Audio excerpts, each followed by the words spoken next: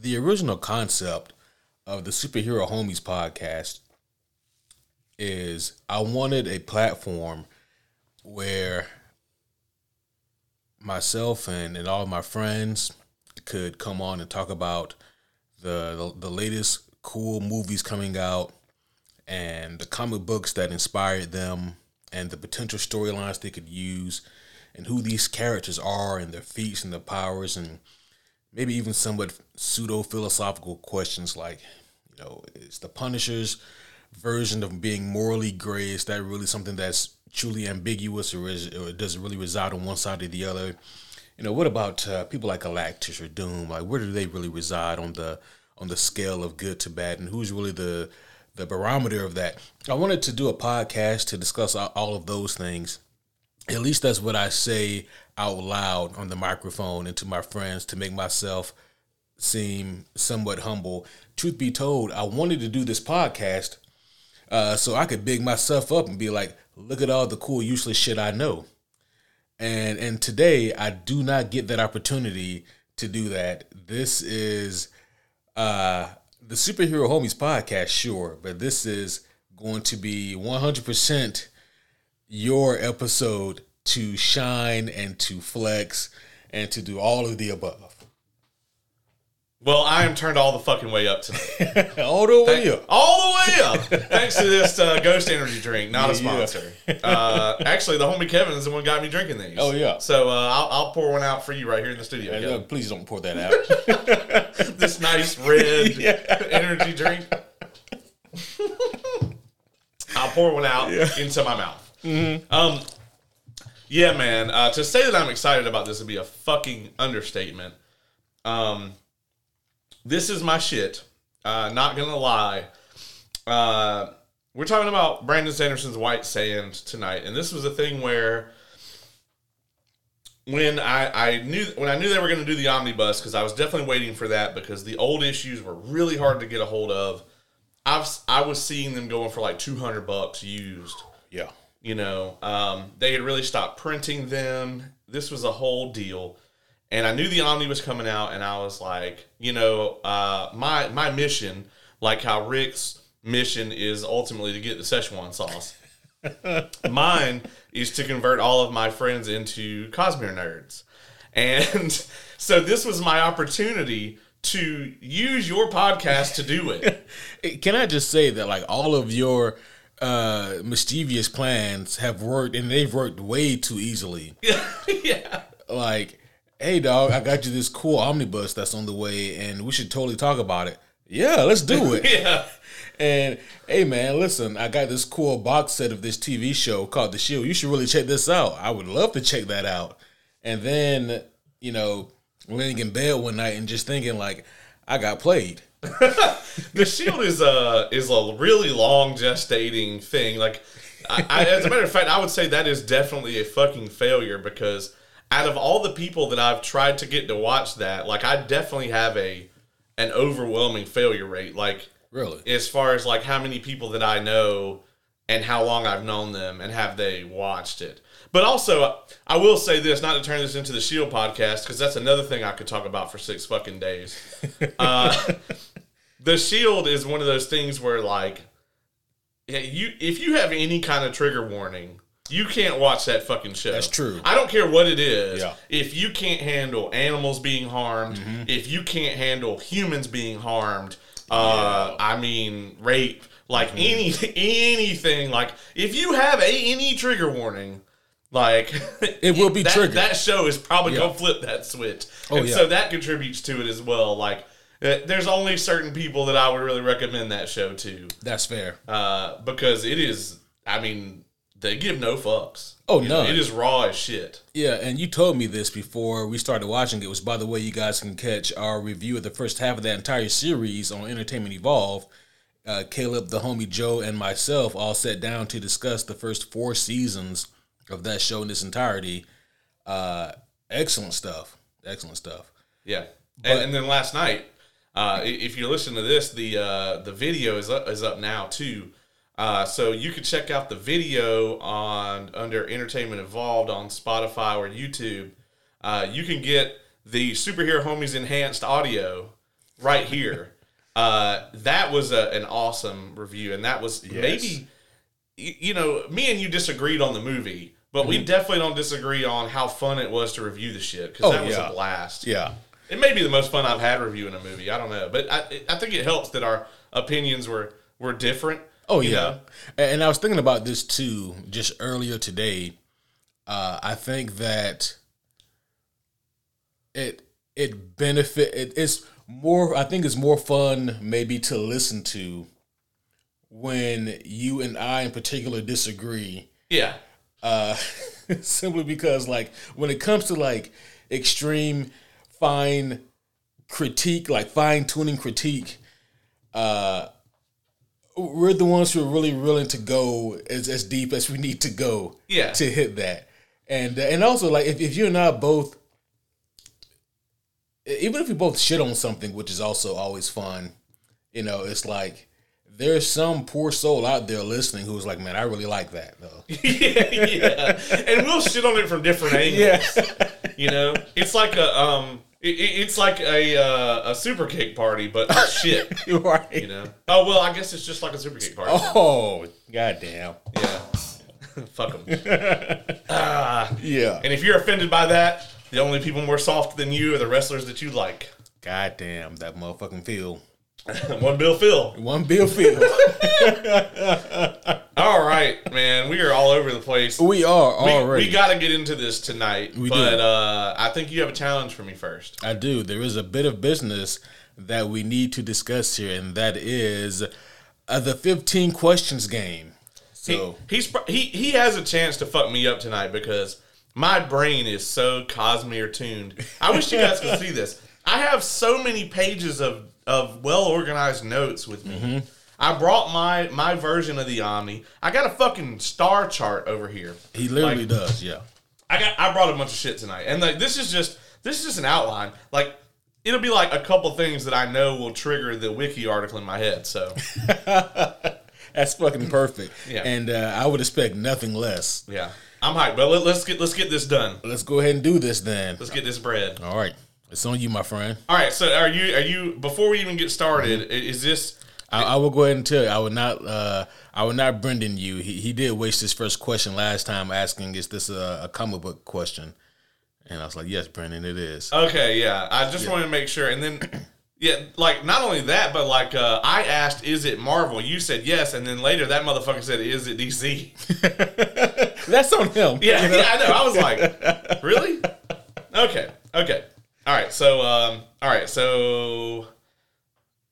it is a comics character. Is it a Marvel character? Yes. Okay. That's always a 50-50. Yep. But you got to burn another question if you get a no there. I know. Because it doesn't, it could be a fucking Dark Horse character. It could be Dark Horse or Image. Anything. Yeah. Dynamite. Right. Oh, shit. Like, technically, like, I could really just fuck you up. Man. I don't mean to derail this in the middle of the game, but I listened to 17th Shard, which is a Cosmere mainly podcast, and they do a Who's That Cosmere Character game, and it's like it's 5 clues, and then everybody on the podcast gets one guess after each clue, and if they don't get it by the end, then they lost. But that's pretty cool. So yeah, but anyway, all right, that's one. I get 3 guesses. Yep. This is solo. All right, that doesn't count as a question. No, that's a rules clarification. All right. Maybe I should stop drinking this energy drink. Is it a male? No. Okay. Are they a villain? No. That's 3? Yep. Would you consider them a hero? Yes. Okay. Are they associated with the X-Men? No. Are they associated with the Avengers? No.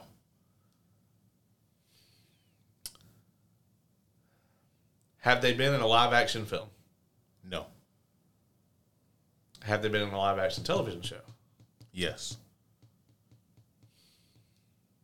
Do you like the show?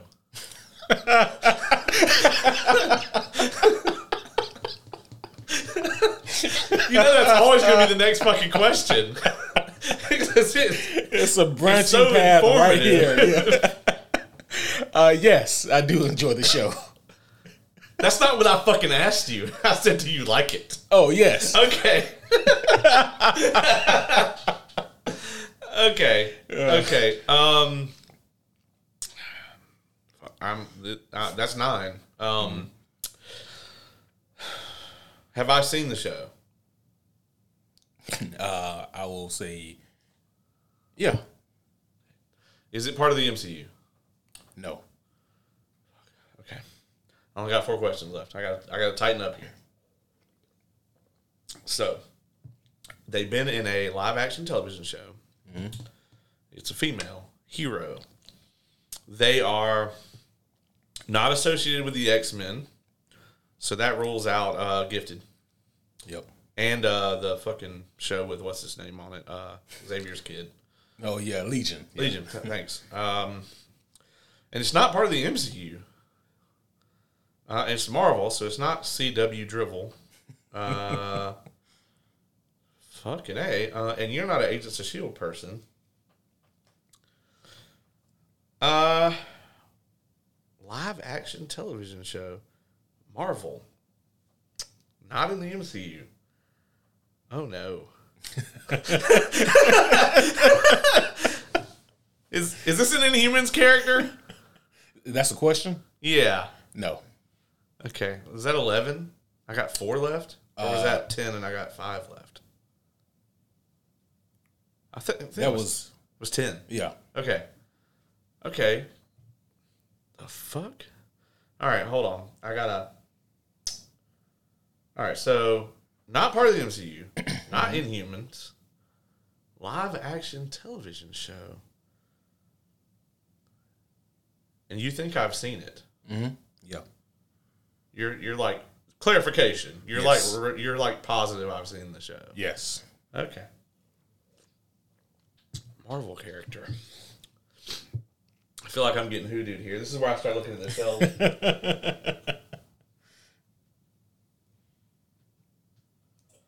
not going to help me. Shit. Yep. Okay. Marvel television show that's not in the MCU, not The Gifted, not Legion. I haven't fucking seen Runaways. But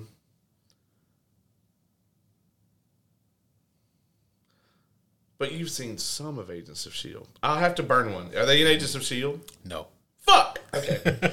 That's 11.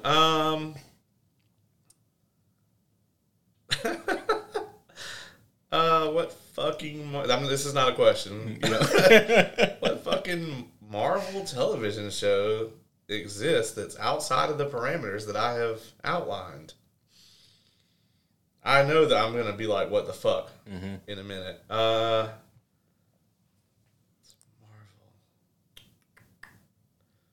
Not in the MCU. And I've seen it. Yes, yep, you have definitely seen it. I would do you a favor. Okay. I would give you a slight hint. You have also seen this character in a show that wasn't just her.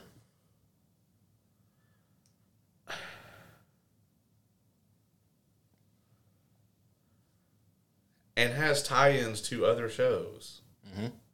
Okay. My brain is drawing a fucking blank on this. This is what happens when I spend the entire day steeped in the Cosmere. Yes, I was going to say, I got you on the Cosmere shit. You did. I'm just like, fuck. Okay. And I believe you have 3...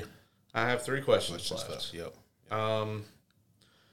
And I'm over here just desperately trying to put this shit together. I feel like it's going to be obvious when it happens, but like my brain is just like, what the fuck are you thinking here? Now, I will extend to you the same grace that I extended to Brendan. I can give you what I think is a heavy clue, but it will cost you 2 guesses. And then I'll only have the 1 guess. Yep. Okay, I'll make that trade. Okay. This character is on the bookshelf behind you.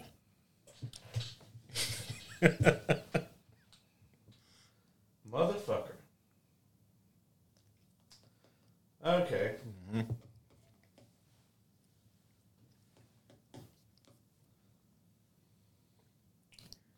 Man, yeah, when you either guess this or don't, yeah, it's gonna be, yeah. Yeah, I mean, oh, of course. It's why did I think of that? It's the Marvel Netflix stuff. So I got 3 questions left? Yep, 3. Okay. Are they in Luke Cage?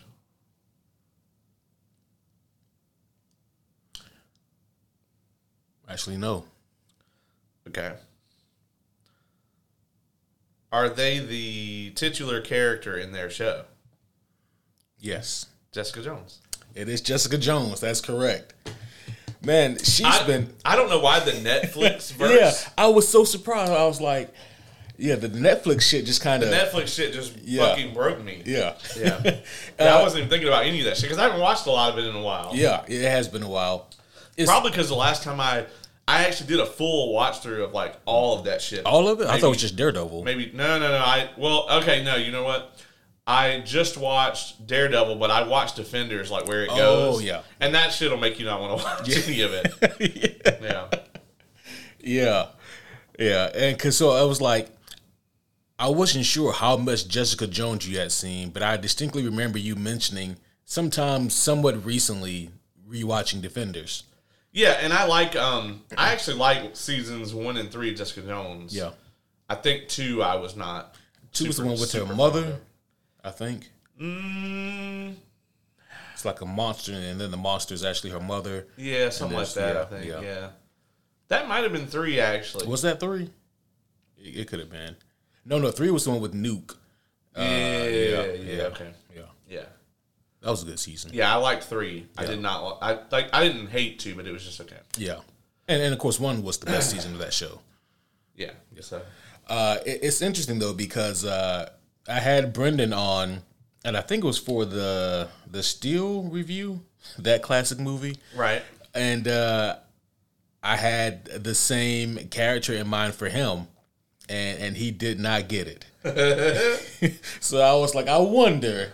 It would have been admittedly sweet for me if you got us both. Yeah. Well, if my brain had like made that wrinkle to go to the fucking Netflix verse early, I think I would have got that shit way sooner. But yeah, for whatever reason, that whole block when you said live action Marvel not in the MCU, my brain should immediately went to there. Yeah, not Inhumans. Right. I was like, oh god. But yeah, I don't know why I didn't fucking think of any of that. But first of all, I wouldn't assume that you had watched any Inhumans in the first place. No.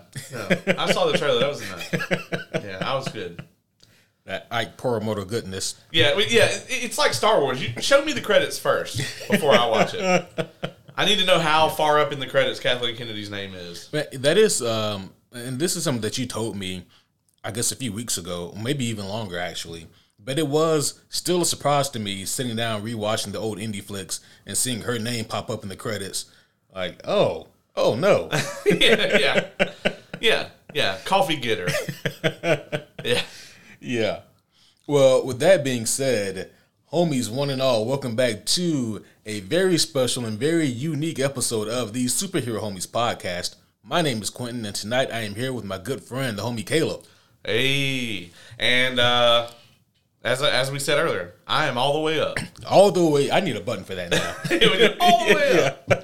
Definitely need a button for that. Yes, shit. Yeah, man. I'm so hyped for this, dude. Like, I've been really wanting to have a reason to nerd out about this shit. I actually recorded a episode with Kay for my podcast a little while ago where we actually ranked everything that we had both read in the Cosmere. But I actually, because we had both read a good bit of White Sand, we went ahead and ranked it based on what we had read so far. And I think we ranked it accurately. I think so. We did like a S, A, B, C scale. Yeah. And I think we put it in the B or A column. I think we might have put it in the B column.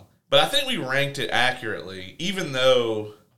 And I think I put it there knowing that the last act of any Sanderson work is going to blow your fucking socks off. So this is going to be interesting because we haven't spoken since we both finished it. We have not. And now that you finished it, would you keep it where it is with your ranking, or would you retrospectively move it up, or what? What's the deal? I would definitely keep it where it's at, like, but you have to understand that, like, even the stuff, even if we put it in the B column, which I'm pretty sure that's where we put it, I still, like, the stuff that's in the A and the S column is like so fucking good. Gotcha. So, like, even for this, even the stuff at the bottom I love. Yeah. You know, even the stuff that we gave a C. And that was only 2 things. Yeah. I love those things. So, you know, this is, even though I don't consider it to be like prime time fucking Cosmere, I still thought that it was incredible. Yeah. As a matter of fact, usually I would say for most people, I always suggest that they start with Mistborn if they're going to get into the Cosmere dive. And Mistborn is a 600-page novel.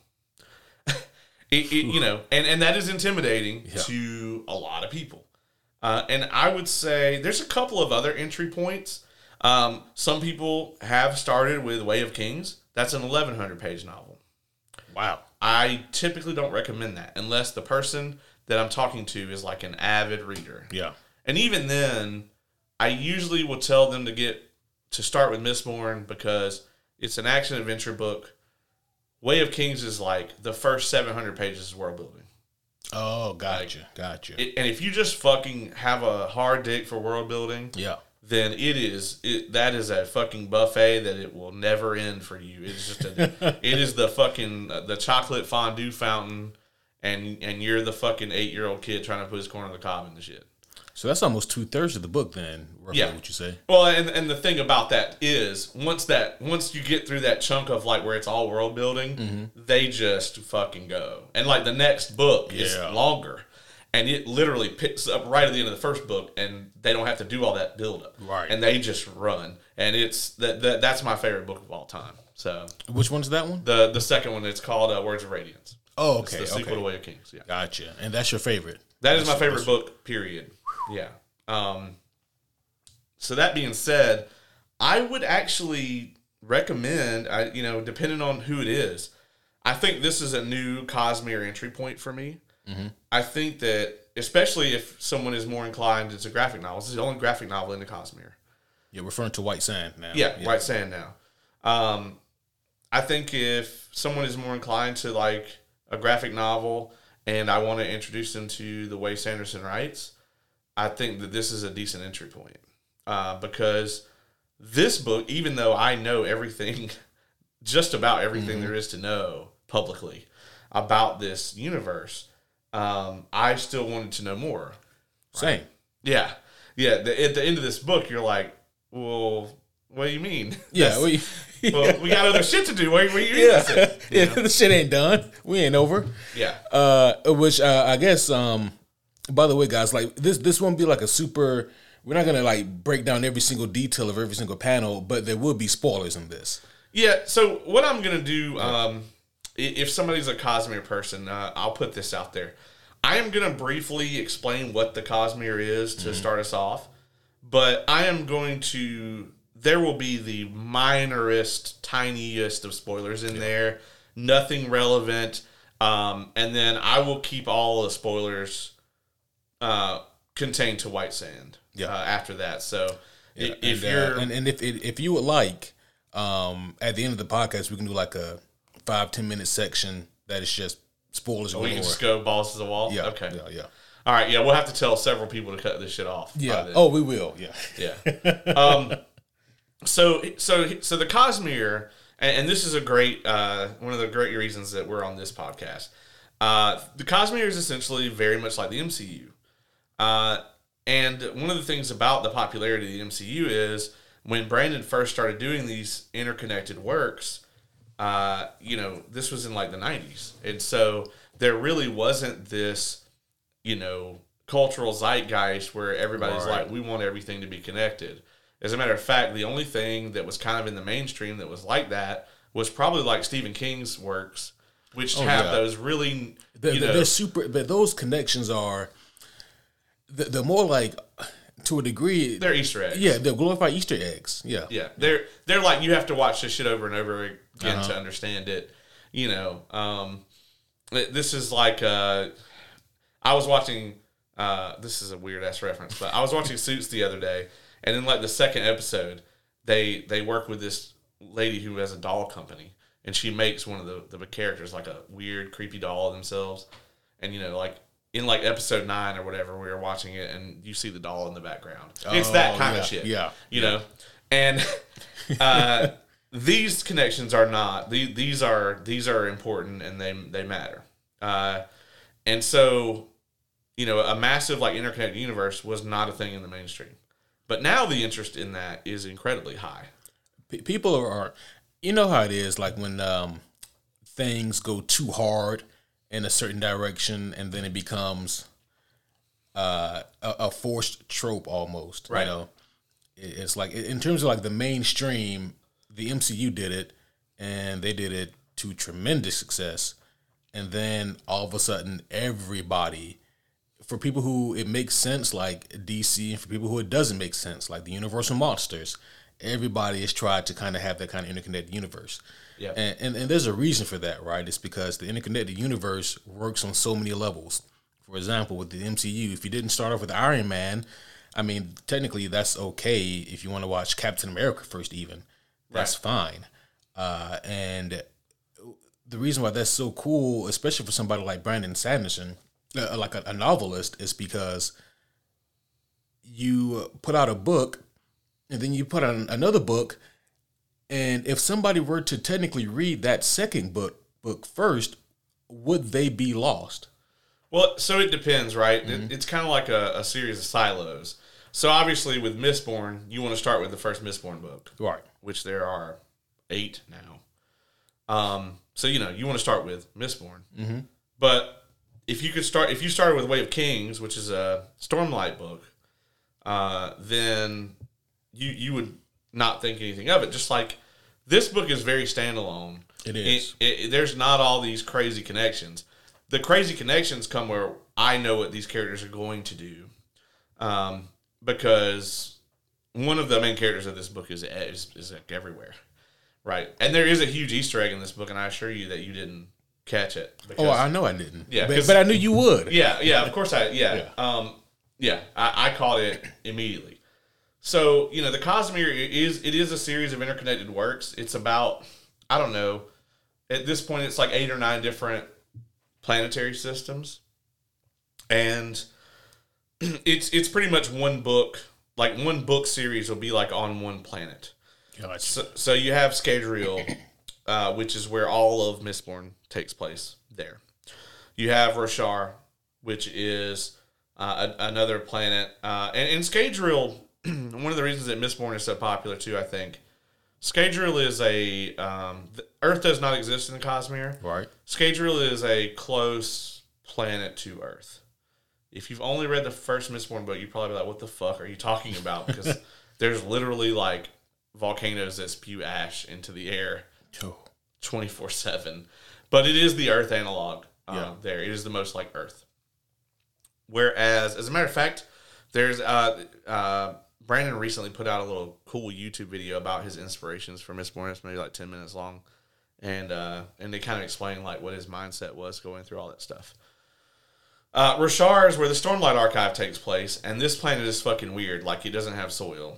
There's one little section of the planet that has soil. For the rest of it, it's basically like the bottom of the ocean, but with no water. Like, it's kind of how it is. It's kind of a mind fuck to wrap your brain around it, right? A little bit. A planet with no soil. That's just a foreign concept to us. And then you have, let's see, what you have Lumar, which is where the most recent Cosmere entry, and that will not be the case in 90 minutes because another Cosmere book is going to be coming out in 90 minutes tonight. It is called Yumi and the Nightmare Painter, which sounds like a Studio Ghibli film. I have no fucking idea what it's going to be about or where it takes place. So. Oh, really? Yeah. So I know that that at this point, Mr. Sanderson has amassed an enormous fan base, and to a degree, I think it's fair to say, like, to a degree, he's almost like the Christopher Nolan of fantasy, Right? Because now Nolan puts out a movie. Who cares what it's about? Nolan made it. You know what his stuff is like, and if you like his other stuff, you're probably gonna like this. Well, these 4 books the 4 brand new books he's releasing this year, and he's really actually releasing 5, but the secret ones, the surprise 4 books that he just wrote and didn't tell anyone, those set the Kickstarter record, the all-time Kickstarter record. And it literally was, here is zero information about these books. It was literally just, Brandon Sanderson wrote 4 books. Do you fucking want them or not? And it set the Kickstarter record for all time. That's insane. And that, to me, is insane. Yeah.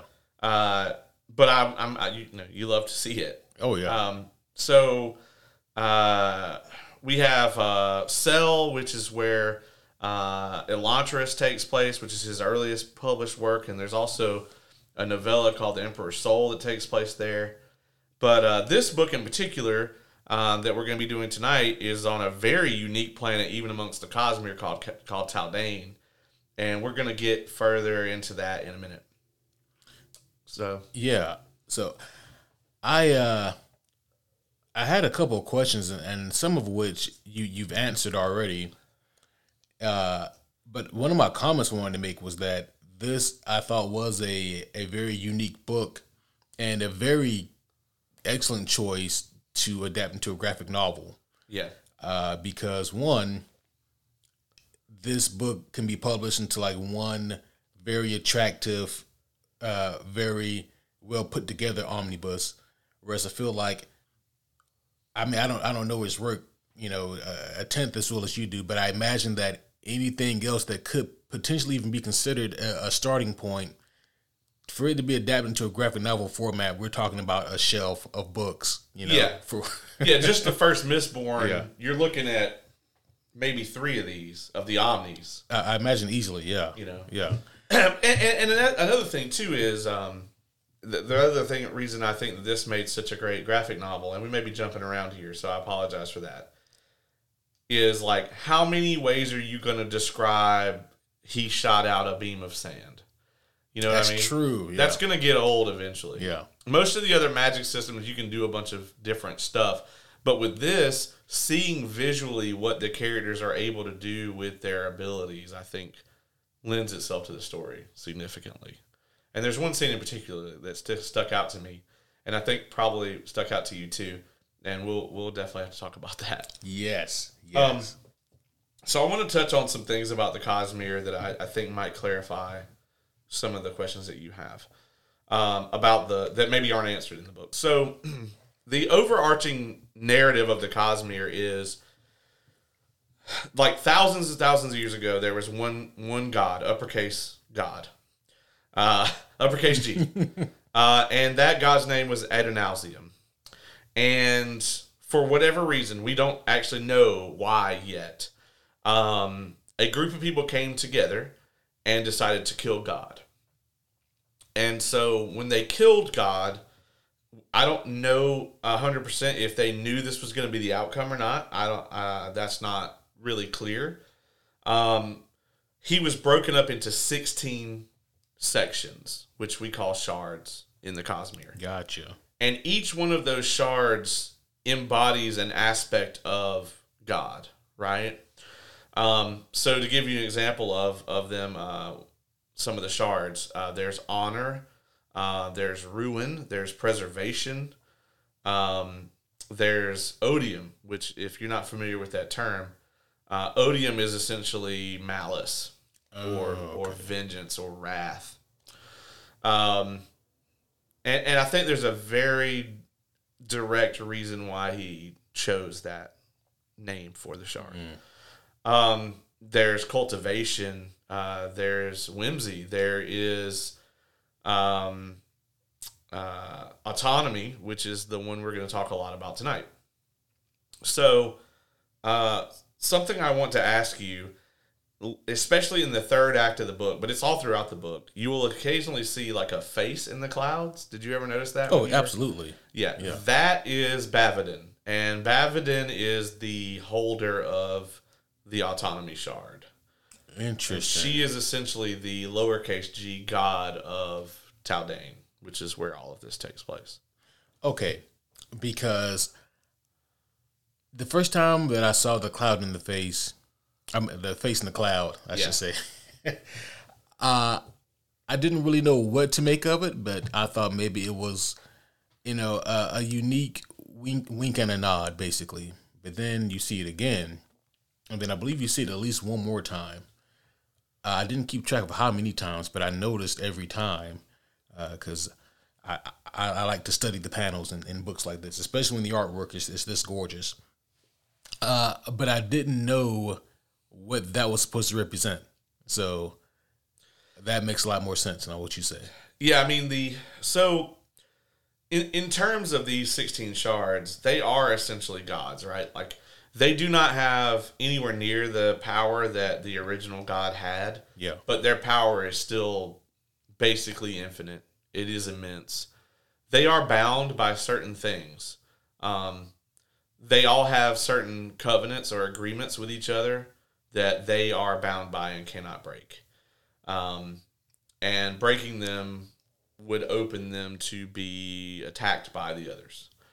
And you got to keep in mind as well, all of this happened thousands of years ago. So all of them have been what they are for a very, very long time. Right.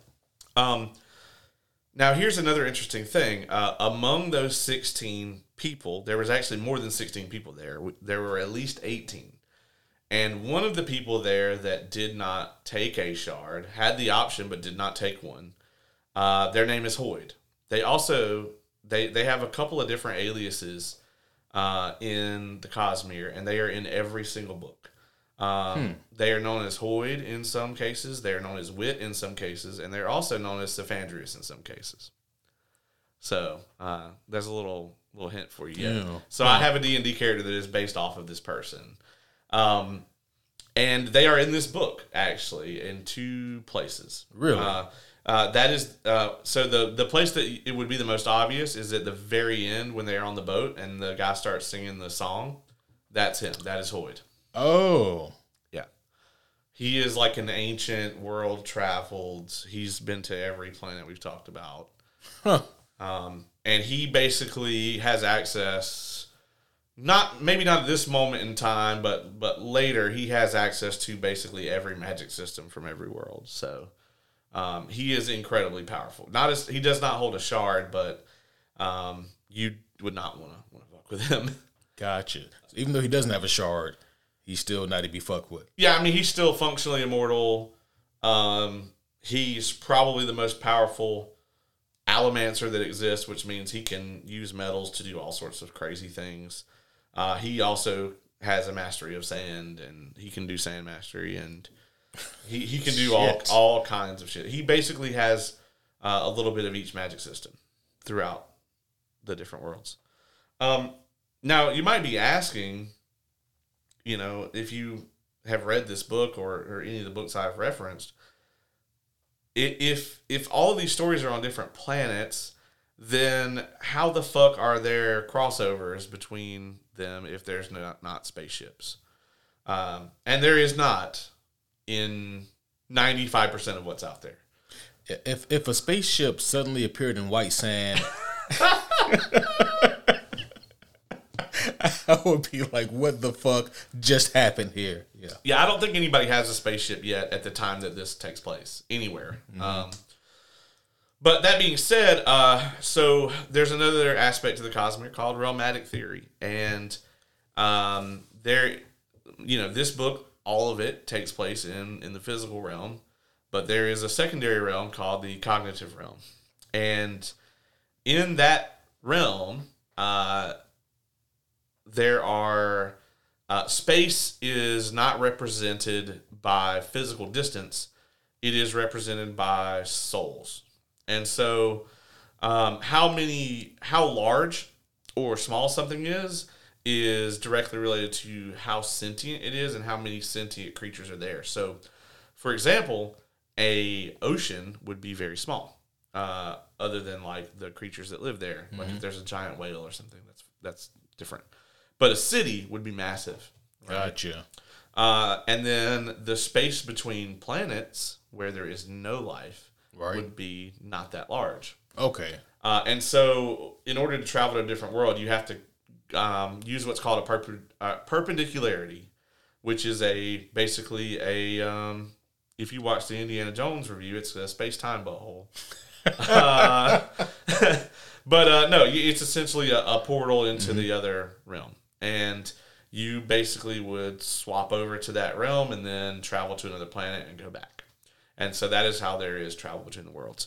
And Chrysala, which is one of the main characters in this book, and we'll get to her for sure in a minute. Oh, yes.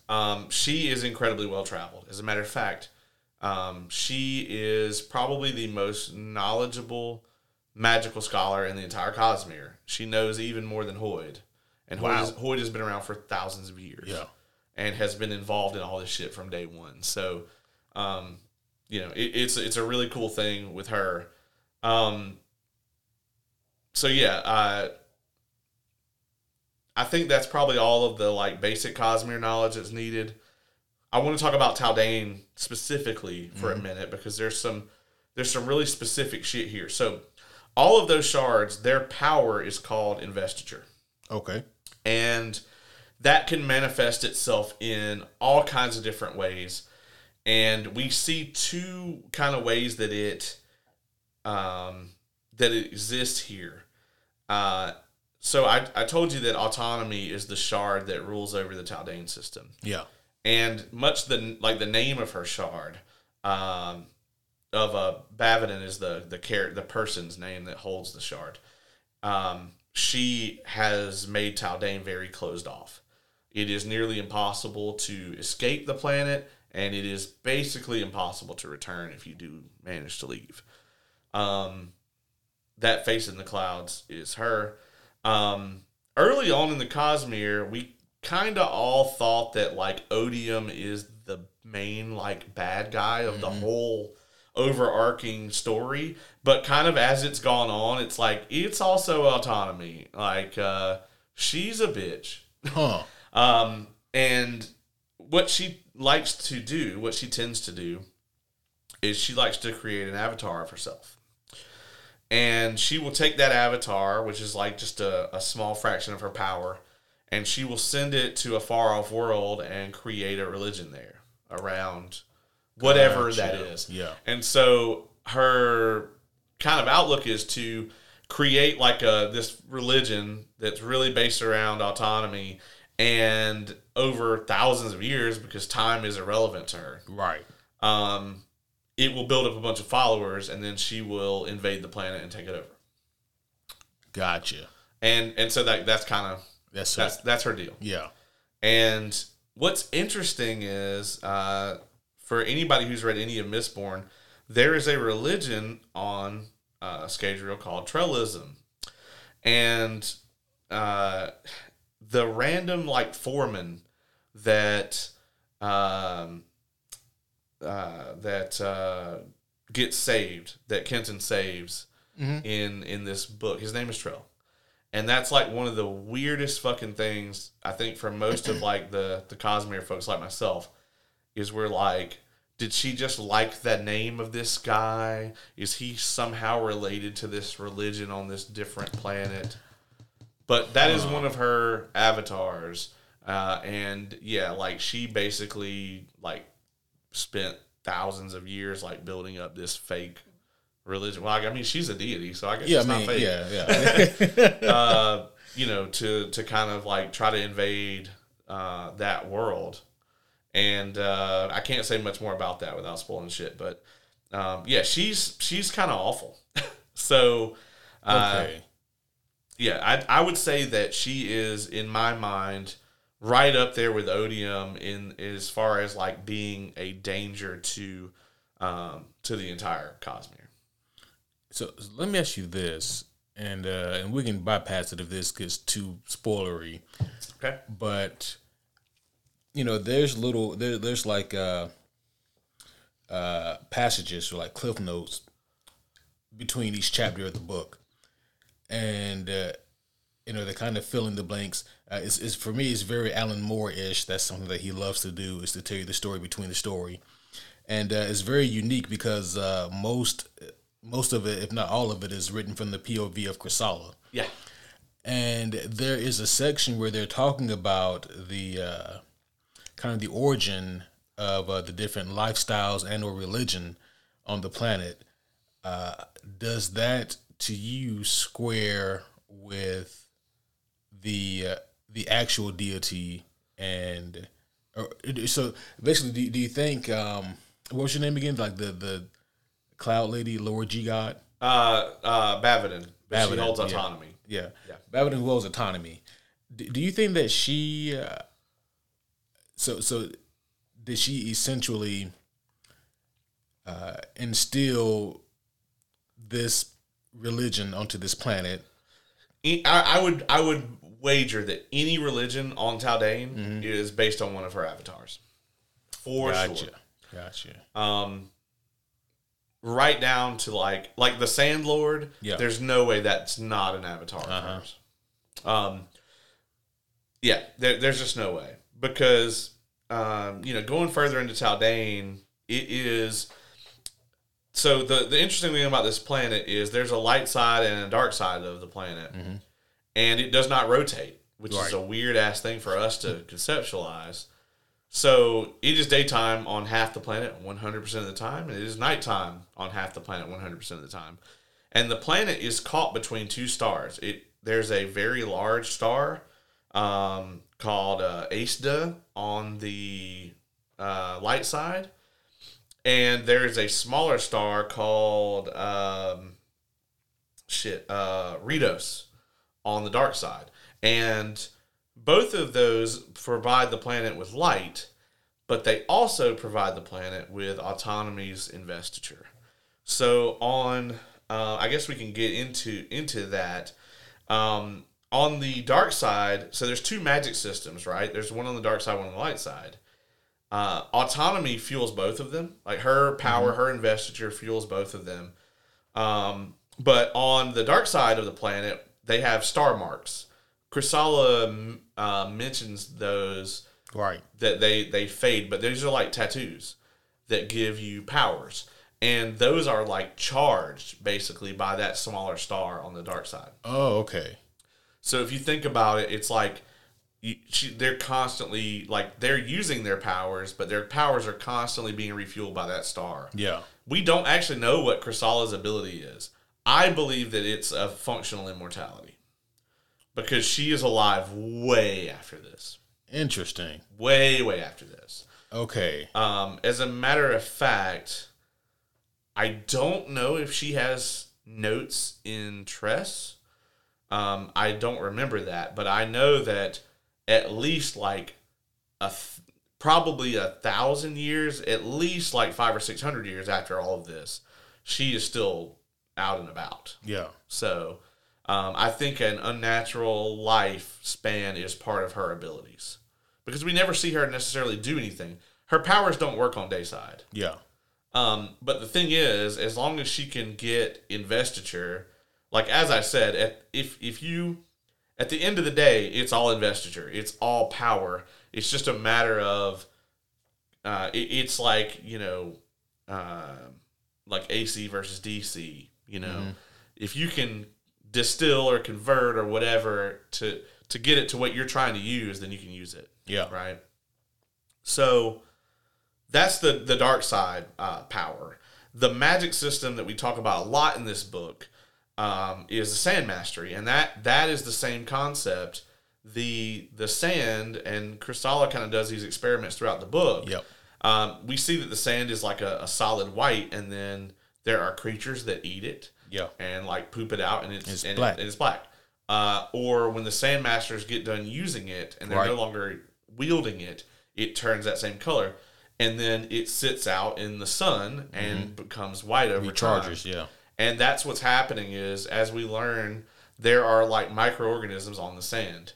And those microorganisms are basically, they are absorbing the investiture from the star on the light side of the planet. So autonomy is kind of the same concept. Is constantly that star beams her investiture down onto the light side of the planet. Okay. And so that's what recharges the sand. Gotcha. Yeah. Jesus. And there are magic systems like this on every world, basically, that has especially the ones where a shard has taken up residence. So, man, that is deep as fuck. Yeah. That is so expansive. Yeah. Yeah. It goes, like, the rabbit hole goes deep for this. And it was really fun for me because I haven't visited Taldane before I read this book. And has it been mentioned in any of your other readings? Autonomy is heavily mentioned. Okay. And I know that this is where she sets up shop. And, of course, Chrysala is all over the place. And I actually got to give a shout-out to the homie Oz, because he was reading... You don't have to. I do. Because this is actually something that even I didn't fucking catch. He's reading one of the, like, way later Mistborn books, and he's like, yeah, somebody was, like, dancing with this character at a ball or something, and I was like, really? And he was like, yeah, they seemed like really out of place or whatever, and I was just like, were they asking them about how their powers worked? And he was like, yeah. And I was like, fucking A. And yeah, in fact, it is Chrysala. and I was like, damn it, man. So that was just a crazy thing where, like, I missed that in my read through, and he caught it. And he caught it. Yeah, she gets around as far as worlds go. And she seems the type, man. Like, she is so inquisitive. Yeah. Like, yeah, that's definitely like the word. She's super inquisitive, and like, I mean, I'll go ahead and say it. I think she's probably my favorite character in the book. Yeah. I think she's great. I mean, two things, right? Like, there's a lot of really cool scholars in the Cosmere. My favorite character is probably is definitely considered a scholar. My favorite Cosmere character. But from a pure, like, do you need a scholar standpoint, I would go with her over anybody. Wow. 100% of the time. She's just fucking cool. And the drip is... the drip, immaculate. At all times. Yeah, even in like the worst of times, like, this is not the time for your drip to make an appearance. It's still here. Yeah. The drip of Chrysala, if you see the cover of this book, that's like the worst you see her look ever. Yeah. And she looks awesome on the cover. You want to know more about this character. But yeah, I mean, the drip is on point all the time. So let's talk about this book and how, like, it kind of came about, and then we'll get into the details. We started zoomed way out here. Yeah. And I'm constantly zooming us in. So White Sand as a story was originally released in 3 volumes. First volume came out in 2016, and then 2018, 2019. And then it was... So this was kind of their experimentation with doing a graphic novel in the Cosmere. And a lot of it just didn't pan out the way you would want. Some of the magic stuff was different. Some of the artists, especially in volume 3, were not like... they weren't really in tune with the story and the universe. And, like, the infamous scene where there's a fucking boombox. I remember you telling me about that, and that is so hilarious now. After having read the book, I'm like, what? How could there have been a fucking boombox? There literally, at this point in time, could not be a boombox fucking anywhere. Was it with the spaceship? No. No, it is nowhere. And so I think around 2020, 2021, they said we're going to do an omnibus for this soon. And the omnibus released in 2022. LO fucking L. No, it didn't. Well, when did you first bring this information to me? Like when did we first discuss? It's been like 8 months. Yeah. It was before I moved back here. Yeah. Yeah. It took fucking, like, the production of this thing from Dynamite, and I will go ahead and say this now, I will never do any fucking business with them ever again. Dynamite dropped the fucking ball on this, and the entire fandom is just like, fuck these guys. It was a bad move for Dynamite. And I honestly don't know if they will do more graphic novels in the Cosmere. If they do, I don't think they'll go through Dynamite. Probably not. Because it's just been awful. I mean, like I think the reception of this book and the sales of this book are probably most definitely well enough to warrant more. But I don't think that they will be using Dynamite, if I had to guess. And who knows? Like I don't know if this is like a one-time isolated thing that happened with Dynamite. I mean, they recently, put out the Boys in omnibus format, and the Boys is maybe like their biggest IP that they publish. And I'm like, man, they got those out on time. And with like no severe misprints or anything. So I'm like, if they could do that with something like The Boys, then I'm like, surely they can. Maybe they just fucked up. They had like one colossal fuck up, It was a series of colossal. It was though, like, cause it was a whole venture. You trying to get these books. I mean, we thought that your copy might be the only one. Oh yeah, for a long time, and then for me to get this fucking thing, the deluxe one. And then they fucked up a lot of these, and they just had to send new ones out, and they were like asking people to send their fucked up ones back in to get a new one, and I'm like, fuck that, I don't know if I'll ever get one back. Right. The only fuck up they did that was good was they sent me 2 paperbacks. I only ordered 1, and they sent me 2. I remember you telling me that, yeah. So I'm like, this is not worth, this fucking trade paperback is not worth all my troubles, but I will fucking take it. Oh yeah. Even then, I got a free thing, and I was still rolling my eyes like, you fuck-ups. Yeah. Like, how many ones are y'all going to roll here? Like, they were trying to test, like, Hollywood movies with how many setbacks the release date had. Right, yeah. I mean, it was crazy. It's like a Black Adam number of fucking setbacks. Yeah. Because I remember thinking that, okay, for sure this time we're going to get it. And this was in October, Yeah. But I will say this. The team at Dragonsteel, which is Sanderson's company, the head of creative over there, Isaac Stewart, this was his baby. And he really, I think, just knocked it out of the park. All of the notes from Kasala, those are all written and added by him. Wow. So none of that was in the original. So all of those pages that have her notes, which I, as a lore slut, just fucking ate those up. Yeah. Every time I got to one of those, I was like, oh, here we go. And I just started digging into it, Yeah.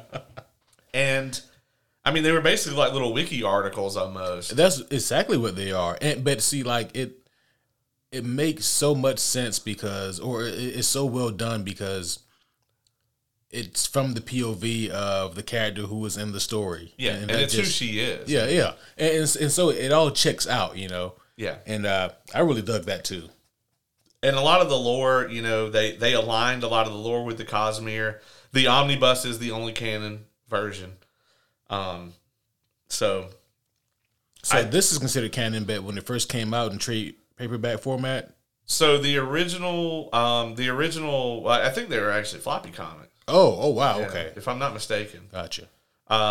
Those were canon at the time, even though like there were some like glaring like fucking issues. Right. As a matter of fact, in the original works, Ace, who's one of the not your kind of ace. Yeah. Is one of the AIS, main characters. It was a male. They gender swapped her for this, and I think it works out actually in this case. Really? Yeah. Huh. And then, I can kind of see it, but yeah. Huh. Okay. And to me, I feel like that just it's got to work better this way. I think so. Yeah.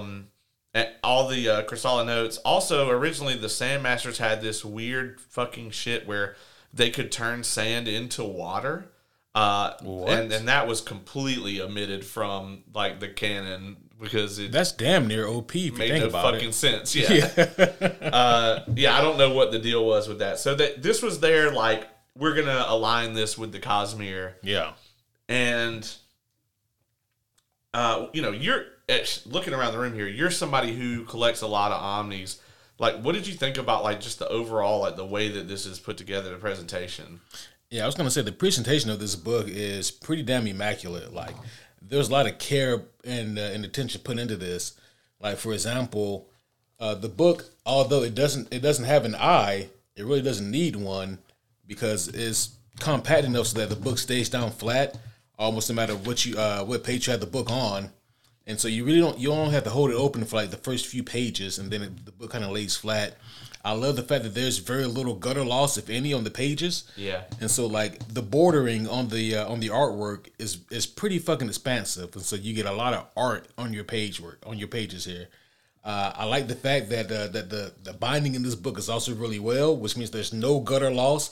That shit that's in like that shit that's normally missing, like that middle section right there. So yeah, no gutter loss. In other words, this is a really well put together book. Some of the panels are breathtaking. Yeah, and that's not even to speak of the artwork here. Like the artwork is immaculate, and what I really like, because like you said, I do read a lot of Omnis. The thing about most Omnis is that you're going through different teams of people sometimes. Right. So you'll get a different colorist or a different artist or a different inker, and it kind of throws you off from one story to the next. Whereas with this almost entirely seems to have like the same consistent art style, and there are a few issues once you get towards the end. Like you can tell that there's an art difference here from here. Well, and those are probably those panels are probably new, right? Yeah. Okay. Yeah, and that would make sense. Yeah. But it's like it only really happens like once, So like for the most part, the artwork is incredibly consistent, and then even when they do change the artist, is at a point in the story where it's noticeable, but it's very insignificant. Well, and also too, it's never like you can't recognize that character. That is the worst. Yeah. Yeah. I think we're at the point here where we can kind of get into some of those characters and then maybe talk about some of the major plot lines. So the first character we're introduced to here really is Kenton, right? Like, so I mean, we do technically start off with Chrysala, which I think is the right play, but I don't think we find out a lot about her. We don't. We just know that she's traveling to this new land, right? Kenton and that's another addition too. Is that prologue is new? Oh, so okay. You kind of get the idea that Kenton's going to be the main character, and I think he probably is the main protagonist. But I would put Chrysala right there with him. Yeah. So Kenton is the youngest son of the Lord Mastral. And we come to find out that a Mastral, or the Lord Mastral, is the head of what they call the Diem. And this is based off of the Latin word for day, because they are the masters of the magic on the day side of the planet. So the Diem is the Order of Sandmasters. He's the youngest son of the Lord of the Sandmasters, and he's not very good at what he's not considered very powerful. Right. And at first notice, you would kind of think, okay, well that is a little tropey, right? I've seen it before. But I think that Kenton is there's a lot of depth added to Kenton in every chapter. Yeah. And I think he overcomes that probably by like midway of the book. Yeah, I think so too. I think for me, really once the mantle starts to weigh heavy on him and he doesn't have to, but he begins toying with the idea of maybe doing things that would otherwise be beneath him. Right. You know, I think for me, that's really when his character started to open up for me. Yeah. Because a lot, especially in the beginning, a lot of what Kenton has here is very, old world underdog protagonist, Right. And I mean, it's like I said to you via text, like it in the beginning, like the first 3 or so chapters, you do have to put it with Kenton almost feeling like a very tropey kind of character. Yeah. I mean, so like think about the protagonist trope, from any main movie or book or TV show that you've seen, and there may be some format of that in Kenton. Is he, the underdog amongst his peers? Check. Or is he the last of his kind in certain ways? Check. Is he? He's half dark sider. Yep. He's different from everyone. He's different from everyone. He's got to go through that. Mm-hmm. He's almost got the fucking like Harry Potter. They make him sleep under the stairs shit. And then it's like, he's like the lowest sandmaster. He can only control the one measly ribbon of sand, and that makes him lesser than. Yep. And yeah, I agree. I think that throughout this story, they add layer after layer to him, and the character growth for Kenton is off the chain here. It is. And this is Sanderson's bread and butter, right? When he was in college, he had a writing group. And so it was a bunch of prospective authors, and they would just sit around and write together and, share their stories with each other and give feedback to everyone on them. And one of the earliest works that he wrote was about this magic school, right? And it's all these kids that attend this magic school, kind of a Hogwarts-esque type thing. Right. And his colleagues are reading, and they're like, these fucking characters are all super interesting and we really like them. And they're like, so is there an evil guy that's going to try to take over the school and they're going to stop him? And he's like, no. And they're like, so what's going to happen? And he's like, well, it's just going to be about these characters and their little adventures at the school. Nope. What do you mean? What's going to happen? and that was kind of the thing that he had to overcome, where it's even in that infancy, his idea of character building, character development was always there. But one of his professors gave him the advice is what you're doing with these characters is amazing, but the universe has to be at stake, And that was one of the things where he had to sort of develop that. And that can feel in itself tropey, and you have to kind of avoid that. And when I started reading this story and got introduced to Kenton, I was like, this is a weird Sanderson character. But as time went on, I was like, no, this is straight up a Sanderson character, because your expectations get subverted in a good way. Yeah, and in a good way, which is a rarity these days. Yeah.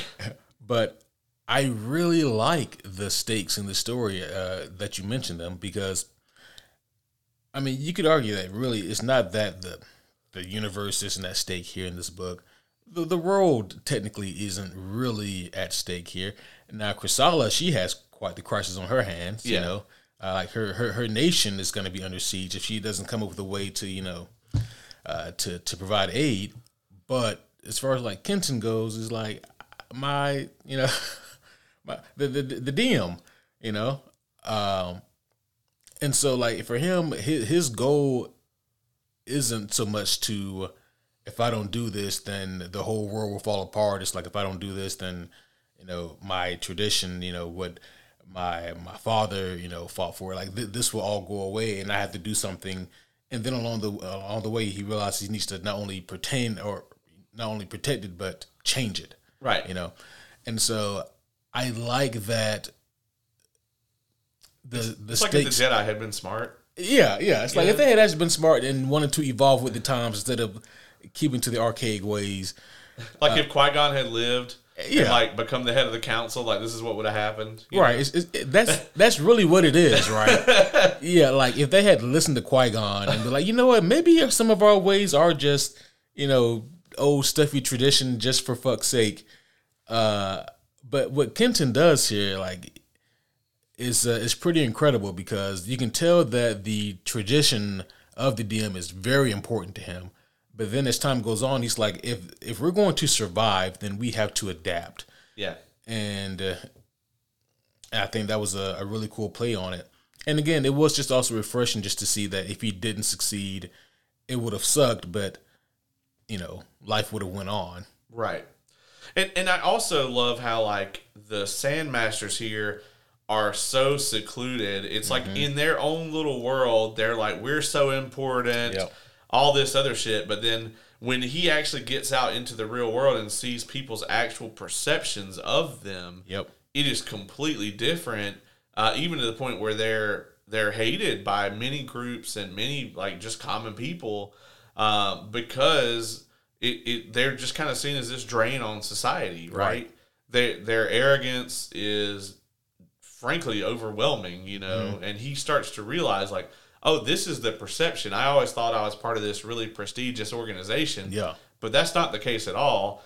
And, like, I want to be part of this, but, like, now I have to do some real fucking work to make that true, And not to get us off topic here or to move ahead, but that did remind me of, like, another character who I didn't think I would like too much because, you can kind of see the writing on the wall with him and see where they're going. But then, like you said, they subvert expectations in a very cool way. Would you pronounce it Dryle or Drill? Dryle. Okay, yeah. Early in this book, you really do think that you're like, this is going to be Kenton versus Dryle. It's this fucking Harry Potter versus Lucius Malfoy, whatever. Yeah. You really think that this is going to be the setup. Right. But I don't think, that's not what the fucking book is about at all, really. No, yeah. It's like there's some of that there, but then even then the context isn't what you think it would be. Right. Especially when you see, and I'm sure that this was done purposely, but some of the things that Kenton first accuses Dryle of doing, Kenton ends up kind of doing himself. Yeah. And so it was cool to kind of see how that resolves itself, And Dryle is kind of pain. First of all, his name's Dryle. Yeah. He just sounds like a dickbag. It rhymes with vile on purpose. Yeah. and you're like, they kind of like, they show you the trope to make you, they use the trope against you, essentially.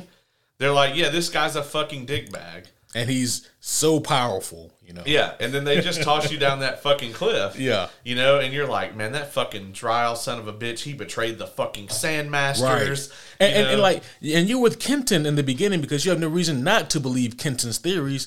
Oh, it was Dryle it's Dryle who's probably sending these assassins. Yeah. Like, it is. Fucking Dryle. At the end of the day, like, their goals are pretty readily aligned, right? Honestly, and don't get me wrong, Dryle is an arrogant asshole, but like he wasn't in any way like what Kenton was trying to make him out, like he was this real like big antagonist or whatever. They ultimately had the same goals; they just had a slightly different ways of going about it, right? And even early in the book, Kenton's like, "This motherfucker is going to undo all our traditions or whatever," and then throughout the course of this story, he's like, oh, we have to tear all those down, actually. Right. Yeah. And Dryle saw that shit way before he did. Right. And they both kind of thought that the other was, the real ops, Yeah. Like you're here trying to undermine and undo the good that I'm trying to do. Right. Yeah. Well, and that's the thing too, is it's so many times like a conflict like this is misunderstanding in real life. And we see that here with the two of them, where it goes back to that old like I always in fantasy you can reference Tolkien, right? It's when Faramir shoots the guy off of the fucking elephant's back or whatever, and he's like, this guy works for the enemy, but was he really evil? Like what lies took him from his home and brought him here? What false promises, got him out here and, in a situation where he was going to throw his life away. It's that kind of thing where it's like, the perception, like, or the facts and the way the facts are built into a certain perception, that can make or break any situation. Yeah. And that's really what they're trying to get at here with Kenton and Dryal, I think. Right. But let's talk about Chrysala, man. Yeah. We got to get into the Duchess of Drip. So she is from, I'm going to pronounce it as Elis, the country that she comes from. Yeah, that's how I chose to do it as well. Yeah. And she is what they call a star carved. And so we talked a little bit about the magic system earlier. So she has these kind of like magical tattoos. Like I said, we don't actually know what her power set is. But if I had to guess, her star marks give her long life, or she has found some other way of obtaining that. Those definitely exist in the Cosmere, but we might have to save that for the deep dive at the end. Gotcha. Because slightly, I'm gonna put that in the too spoilery for this part column. Fair enough. So yeah, as I said earlier, she is Cosmere wide. So in the universe, she is the most advanced scholar of magic. She has documented. She has a book called the Ars Arcanum. This is basically the closest thing that exists to like a wizard's spell book, and where she has documented basically every magic system. I really fucking wish I had brought another Cosmere book and could show that to you. You have to remind me to do that. Yeah. But in every single Cosmere book, other than this one, and this one now has a fuck ton of her notes in it. There is a section in the back where Chrysala talks about the planet. There's even it's not an omni, but it's a collection of novellas and different little short stories, and it's called Arcanum Unbound, and it is basically written by Chrysala. The entire book is, and it's basically, I went to this planet, and then she'll talk about the intricacies and the unique things about that world and their magic system, and then there'll be the like novellas and short stories from that planet. So it's all like really in-depth, like in-world stuff from her. And she even so I talked earlier a little bit about the cognitive realm. There's a city there called Silverlight, and she actually founds a university there after the events of this book. Oh. So she goes on to do some very intricate shit, and I think her overall role in the Cosmere has yet to be seen. Like, I think she has a lot left to do. So she is a very important character in the overall story of things. Damn. Yeah. Yeah, that I can see it, but man, like just from reading this, because again, it's such a self-contained story. Like just reading this, I'm like, she leaves the planet. Yeah, right. Well, and this is kind of her origin, to an extent. Yeah. So you would say that this takes place before? Oh, it definitely takes place before any of the shit I was just talking about. Yeah. Okay. Yeah. I don't off the top of my head. So there's not an official Cosmere timeline per se, and the reason for that, they are going to put one out. But the reason they haven't is they don't want to redact it.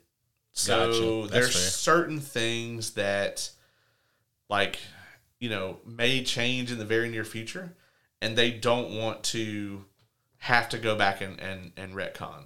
So he's like, when we put the timeline out, that's going to be the timeline. That's fair. And if I had to, and this is kind of rabbit hole, right? But so next November, I'm going to Dragonsteel Con for the release of Stormlight 5. And the reason that Stormlight 5 is such a huge deal is it is essentially, so it's a couple things, right? So the Stormlight Archive is 10 books and a collection of novellas. And these are the monsters, right? These are all 1,000+ pages. Right. Stormlight 5 is going to be basically the end of Stormlight Volume 1. It's going to be the first time we've had a Stormlight era end. And it basically represents the halfway mark of the Cosmere. So I think we're around 20 to 25 novels and novellas. Damn. And that will be the halfway mark. So it to say that it's the most important book yet, I haven't read it yet, obviously. I wish I had. But I don't think that's an understatement. Yeah. Yeah, that sounds, I mean, hell, even from someone who, isn't familiar with the Cosmere, that sounds like a book of fucking epic proportions, Yeah. And I think that shortly after that, we will get the timeline. Because I think at that point, everything in the first half of the overarching story will be set in stone, and then I think he can put the timeline out. But looking at what I've got here, like just based on what we do know, is that White Sand takes place between Elantris, which is one of the earliest things in the Cosmere, and before Mistborn. So we see Chrysala in the end. That's not really a spoiler. At the end of Mistborn Era 1, we actually see Chrysala doing Chrysala shit. So it can't be very long. Gotcha. After this, that she makes it off world. Yeah. And we know that she cannot return. So as far as like how she ends up making it off world, who fucking knows? Yeah. Yeah, and I mean, man, it's interesting, right? Because this book, it has a beginning, a middle, and an end, and it all reads as one cohesive story. But at the same time, you also find yourself wondering so many questions. Right. Yeah. Does she go back and overthrow the Empire? We don't know. Right. Yeah. It does. I still don't fucking know. Yeah. I'm like, so are the Sandmasters, like, are these guys able to do their thing on Darkseid? Right. Does she figure that out? Yeah. Does she figure that out? What the fuck with Bayon? Well, and she also, one of her like major things that she's trying to do in current day is on Rashar, one of the forms of investiture is called Stormlight, and it's a very unique form of investiture. It's from the Honor Shard, and she's trying to figure out how to get it off world, because that's a thing that no one has figured out yet, is how to actually get Stormlight out of Rashar. Because they want to trade it. They want to use it in other worlds. And it may be that she plans to come back to Taldane and use Stormlight to charge the sand on Darkseid. It's entirely possible. Yeah. So, or she may just want to use it for Stormlight things, which are considerable, because she can fucking control gravity and stuff. So, jeez. It's possible that like her whole deal is that she wants to come back to Taldane and like defeat the Empire. But, I mean, it's got to have been hundreds of years at this point. Yeah, so that's what I was wondering, too. Like, that would take a lot of time, and you get the idea that time is really not on her side here. Right. Yeah. If I had to guess, I think Elis probably gets destroyed, and she probably loses that fight and leaves the planet. See, that's also kind of what I was thinking, but I also kind of feel like we're supposed to think that just because of how dire all the situations are here. Right. Because if you look at what her goal is here, Chrysala's, like, what she has to do, it's a long shot, to say the least, Right. She has to make the trek, over to Dayside successfully. She has to avoid the dangers and pitfalls of this new terrain. She has to get around the language barrier. She has to hopefully find these, what she calls sand mages, to see, are they even fucking real? And if she even can find them, can she communicate with them and bring them back to Darkseid? Would they be willing to help? And then there's the whole thing with Kenton, and now, he's leading the DM, and there's, and then he has his own struggles. Like, he has to, convince all the other, what are they called? Taishan. Yeah, all the other, Taishan, to vote for him. I should have made you a copy of this. Actually. Yeah. And yeah, and he has to convince the entire everyone else in the Taishan to to vote to keep the DM alive, and it's a whole thing. And I'm like, even if she does help Kenton succeed, is he gonna have the resources to part unto her? Right. And if he does, will the Sandmasters will they even be able to function outside of Dayside? Well, and not to get ahead of ourselves, but they take a bunch of sand with them. Yeah. And theoretically, that sand has already been invested, and it should work, but it can't. I mean, can she figure out how to recharge it over there? Yeah. That's the big question mark. Yeah. If anyone can fucking figure out, it is her. Oh, yeah. Because she figures out things about sand that these motherfuckers been using it for thousands of years and don't know shit. Yeah. I also get the idea that, man, they don't really, I'm not going to say that they don't care, but they never really thought to think about it. Right, yeah. Yeah. And I mean, I hate to make this fucking comparison because somebody's going to groan at it, but like, it's the Force and she's fucking discovered midichlorians. Right. I mean, that's really what it is here. Yeah. But they're looking at it as a religion and she's like, no, it's fucking science. Yeah. And then she's just like, I wonder how much fucking science there is out there. And then she goes and finds out. Right. The other major character that we got to talk about here is Ace.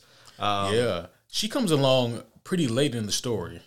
Yeah, and when they first introduced her, I was like, what kind of fucking Incredible Hulk fucking character we got here? Like, because I was waiting on her to just go completely ape shit or like transform into a monster or, something.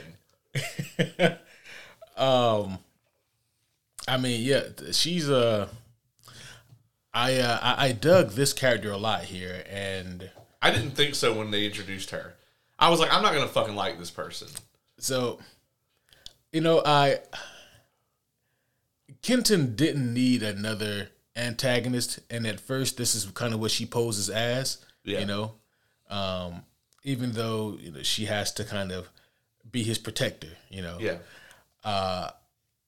But we do kind of get a retelling of the story where, okay, maybe the enemy isn't as bad as I perceived, and I, in the beginning, like I think she was interesting to me because it was such a conflict of interest, that character, because technically, she's not doing anything wrong, she's upholding her duty.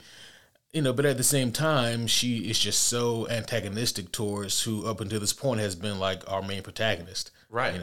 And so how am I supposed to take this character? Yeah. And I like that I had that confliction. And she's getting, Kenton's getting attacked, and she's like, I wish they would fucking kill him. Right. But I have to protect him. That's my fucking duty. And she's, and he right off the rip is like, so you were sent here to spy on me. Mm-hmm. And she's so conflicted about her entire life, right? Like, she has this entire concept of, duty versus her family and her own well-being and her own, like, peace, which she has none of, for sure. But, and like, also, like, balancing her religion against all of that stuff. Yeah. Because she's very devout, and I like the holes that he, the kind of, like where he's just kind of poking holes in like real religions, here, where he's just like Ace is this person who's full tilt indoctrinated, and she believes all the like we're the good guys stuff. There's parts in here where she's like, well, I mean, they would never do that because that's not according to the teachings in our holy book or whatever. Right. And, anybody who's a part of this religion is a good guy. Yeah. And, she comes to see the flaws in that and, like, the way that it gets used to, manipulate people. Mm-hmm. Yeah, it's like, I mean, it's just to use an example here. Like, if you get, like, a super fundamentalist Christian, who's taught certain ideas about the way that people operate in the secular world, and they come across, someone who's agnostic or atheist, they may be taught that those people are, they're bad. Yeah, they're bad. Yeah. And I mean, but what if that bad person, saves your life or saves your family and doesn't do it for any ulterior motives, but you get the idea that this person's doing it because, I mean, this is the right thing to do. Right. That kind of plays a conflict of interest because you're supposed to hate that person, but here you are now, and this person just did you a solid. I'm sure that Brandon wasn't using this character to poke at Mormonism. I'm certain that wasn't his intent. See, and that's the crazy thing, right? Because especially after having read this, just like the smallest bit of his work, I'm like, this man wants to leave Mormonism so bad. Well, actually, I think I actually don't think that's true. I actually think that the diem is actually meant almost as a symbol for that. Yeah, that does make sense too. I think Brandon wants to change it. Yeah. Rather than leave it. That does make a lot of sense. Yeah. I think that is kind of what he had in mind when he was creating the diem. Yeah. I get that. It hasn't gone well. They fucking really hate him over there. Right. Yeah. And the irony is he's like the most famous Mormon person. Oh, yeah. Yeah. Especially like the ones who are like actively and attending. Donny Osmond, he's not really done much since, the Mulan song. Right. And Sanderson has, not really in this book because it's an early work, but, he has trans characters in his works. Oh, that's a big no-no for, Yeah. He has gay characters, and a lot of things about that is like, that is never, and this is the thing that he is so good with.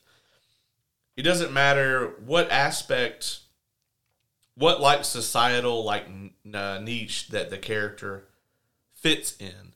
Do they have a disability? Are they autistic? Are they gay? Not that that's a disability, but it's a trope / characteristic, right? Are they trans? Are they gender fluid? Anything like that, right? Are they asexual? Mm-hmm. That is never their character. Right. And I think that's so important. As a matter of fact, one of the novellas, if I couldn't think of the name of this, I would never forgive myself. Dawn Shard actually follows two characters. Both of them have very heavy disabilities. One of them is about a girl named Risen, and she's paralyzed from the waist down. And then the other one is a character named Lopin, who is missing an arm. Kay and I kind of went back and forth about this. Mm-hmm. We're not really sure where the arm stops. We need them to clarify how much nub is there. Yeah, is it actually is it like here or is it like here? I need to know. Yeah. I need to see on the. I need a chart. Right. Or a percentage. Whatever. Yeah. It's great because they're both super beloved characters that have all these different aspects to them that have nothing to do with those characteristics, right? And that's one of the things that he's super well known for. Yeah. And you don't really see it in this book either, but, well, I guess in this book, a lot of it is more based around, like, religion. You can see all these parallels with religion here. But, a lot of the things he likes to do, too, is, like, poke fun at, like, societal norms or tropes or constructs. For example, on Rashar, there is the Vorin religion, and they all, or it's really more society. It is a religion, but it's more of a societal construct. Kind of like, the fucking evangelicals in the U.S., right? Like, how based on a religion really is that? You know? It's like, you guys got that book, but you're not really going by it. Right, yeah. And it also leans back to tradition and why is that so important? Yeah. Yeah. And in their religion, or their society, like, men don't read. Yeah. Also, women's left hands are super sexualized.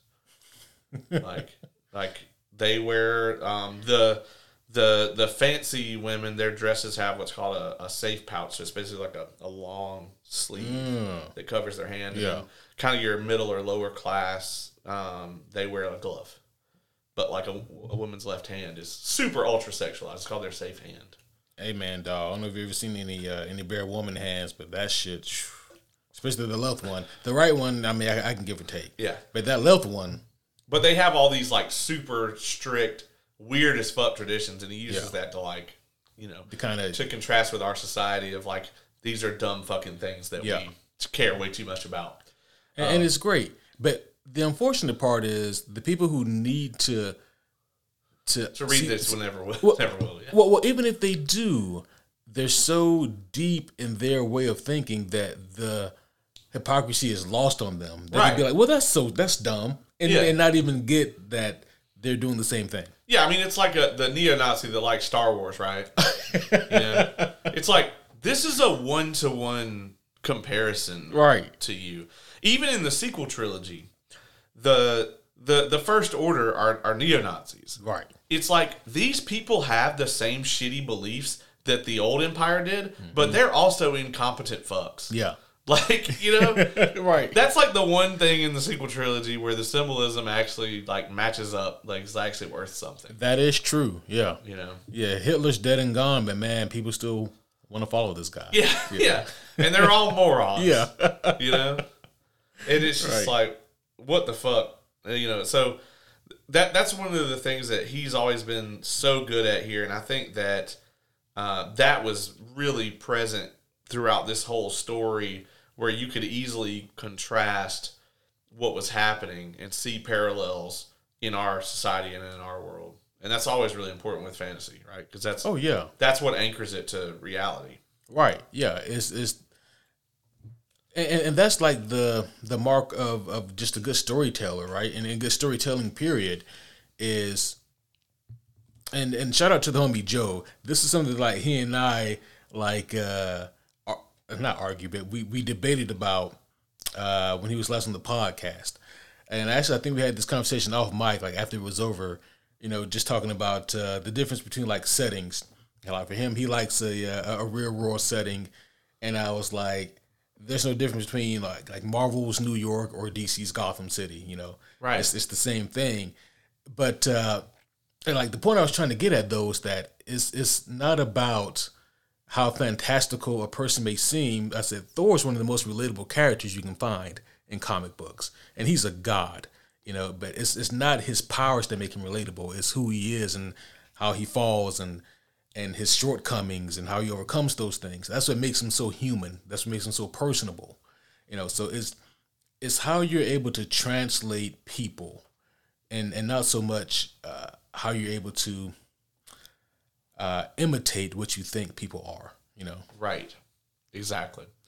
And I think a lot of the things with these like fantastical settings is it's so interesting to see that it doesn't like, and that's kind of like one of the points here is, Roshar is nothing like our world. Mm-hmm. Taldane is so far from being anything like Earth.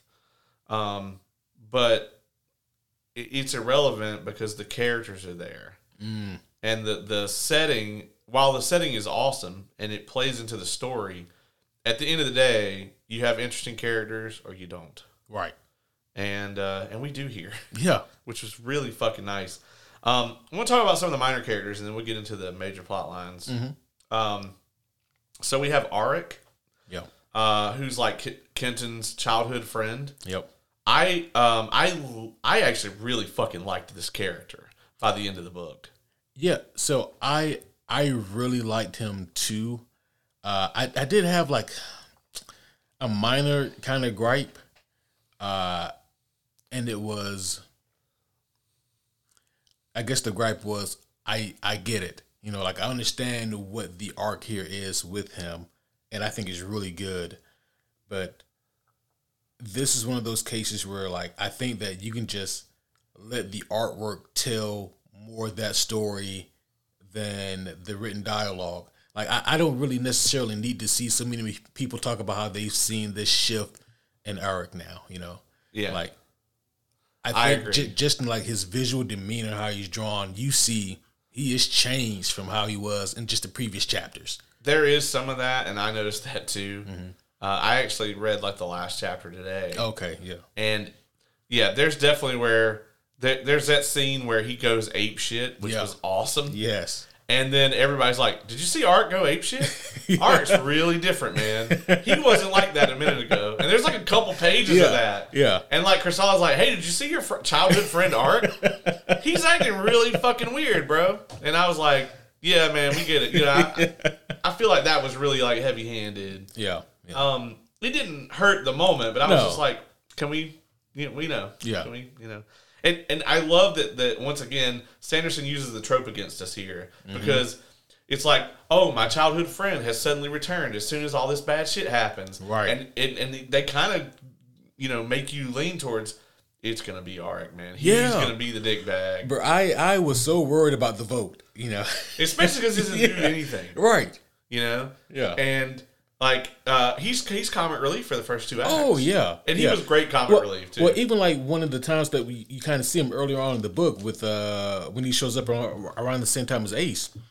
And it's like, oh, well, this guy is clearly talented. Like, yeah. But also very whimsical, Yeah. I love the restaurant.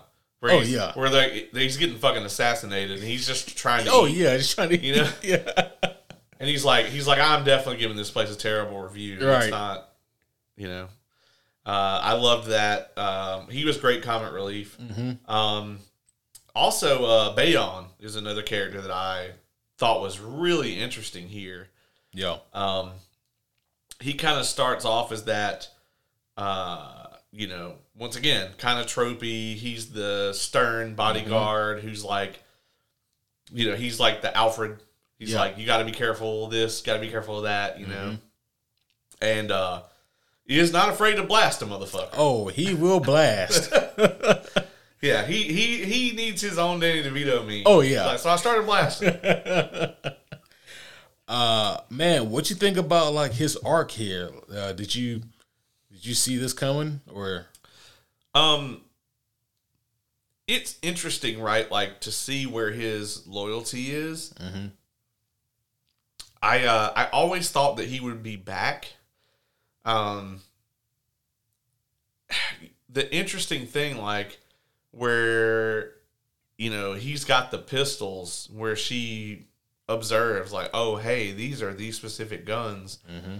And he's just kind of like, he doesn't bullshit her. Yeah. He immediately comes clean. He's like, I did this shit, and this is what I was here for.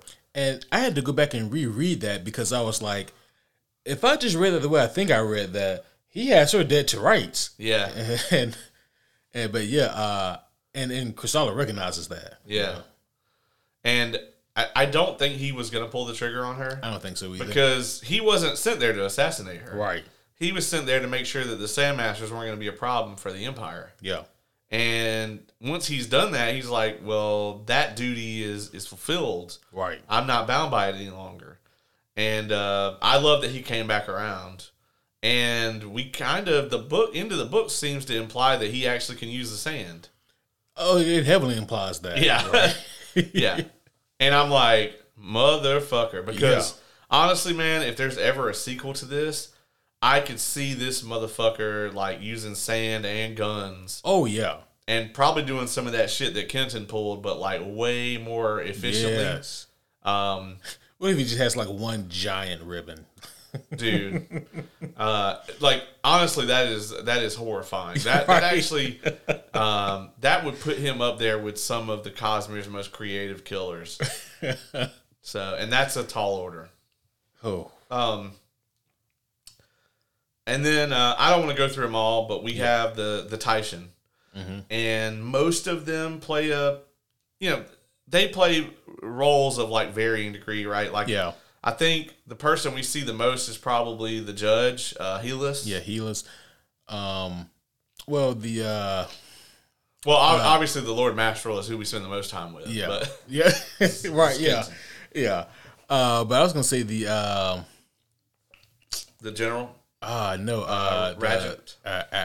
The admiral? Admiral, yeah. Delius. Delius, yeah. Yeah. His arc was fucking awesome. It was. I did not see that shit coming at all. Yeah, I was like, because you get the idea that there's something going on with the guy, but I never could piece together what it could have been. Yeah, and he's got this whole, like, fucking Count of Monte Cristo arc. Oh, yeah. 1,000%. And he just, I loved, so Sanderson is so famous for what we call the Sanderlanche, which is, he tends to, in the last 10 to 20% of the book, just fucking snatch the rug out from under you. Mm-hmm. And either he snatches the rug out from under you, or like that last portion of the book is just nonstop. Reveal, action, reveal.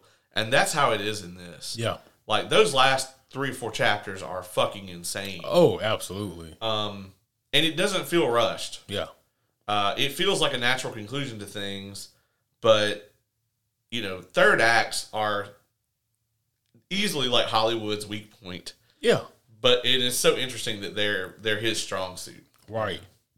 Yeah, because I think I was even telling you this around the time that I was finishing it. Like, man, like the way it ends is just so, like, so well paced, and I mean, it's just like it's like a roller coaster if it has nothing but like upward trajectory. Yeah, I'm like, what is going on? Yeah, that's the Sanderlanche, my friend, and it fucking it did not disappoint in this book. I mean, it's hard to put it down in that last volume, you know. Yeah. And it's crazy to think in the original editions that like that's where they fucked most of the art up, you know. The Taishan though, we spend various amounts. Like I thought that Vey had a good arc. Mm-hmm. Obviously the stuff with the Lord General. Aric's dad. The way he fucking went out was awful, dude. Oh, god damn, that was. Yeah, imagine getting your eyelids cut off on like a terrible Scarecrow DMT trip. Yeah, yeah, basically, and like it doesn't help that, you know, on this side of the planet, darkness is not something that they experience. Right. So just imagine that it's daytime for your entire life, and then all of a sudden, like you're in darkness. They're all horrified. Oh yeah, it'd be terrifying for them. Yeah. So this man gets tied up. Poisoned, has his eyelids cut off, and basically, he basically like scarecrowed himself to death, or got scarecrowed to death, right? With the hallucinogenics essentially, and he basically had a living nightmare until he died. Yeah, and there's no telling how long it took. Right, and I'm like, that is fucking awful. Yeah, yeah. And the whole time, like they're talking about, you know, like what must have happened to him. I'm like, isn't Auric right there? Yeah. I was like, the fuck? Yeah, I had the same thought, man. Some of them though, like the Lord Mason, they did not have shit for this motherfucker to do. Lord Farmer, you know. Yeah. Although I do want to talk about the Lord Beggar, which is Nilto. Oh, now this was interesting. This was really cool. Yeah. I did not see that shit coming with it being with him being given. Yeah. That was so that cool. shit. Yeah, I thought that was cool too. Especially considering that, you know, like it really made me want to go back and reread their first meeting. You know, because I'm sure there were some context clues dropped there. Yeah, you know. But now when he called her Chris later on, I did pick up on that. Okay. Because she mentions it earlier when Kenton, because, you know, I've called her Chris forever. Yeah. So it was interesting being here, and she's like, oh, yeah, only my fiance would call me that or whatever. And I was like, huh. And, you know, I didn't know if they were going to call her Chrysala for the whole book or not until I got to that part. Yeah. So. Yeah. So some of the plot lines that we have here are really fucking cool. So let's talk about the kind of, so we have the leader of the nation of Kurzta, which is where Ace is from. She practices that religion. And this is who they basically, early on in the book, assassinate the DM. Yep. They had this mass assassination of what they believe are all the most powerful Sandmasters. They overwhelmingly kill them. They order 66 these motherfuckers. Oh, yeah. And they are constantly hunting Kenton throughout the entirety of the book. What did you think about this, like about that arc and how it resolves? Yeah, so I thought that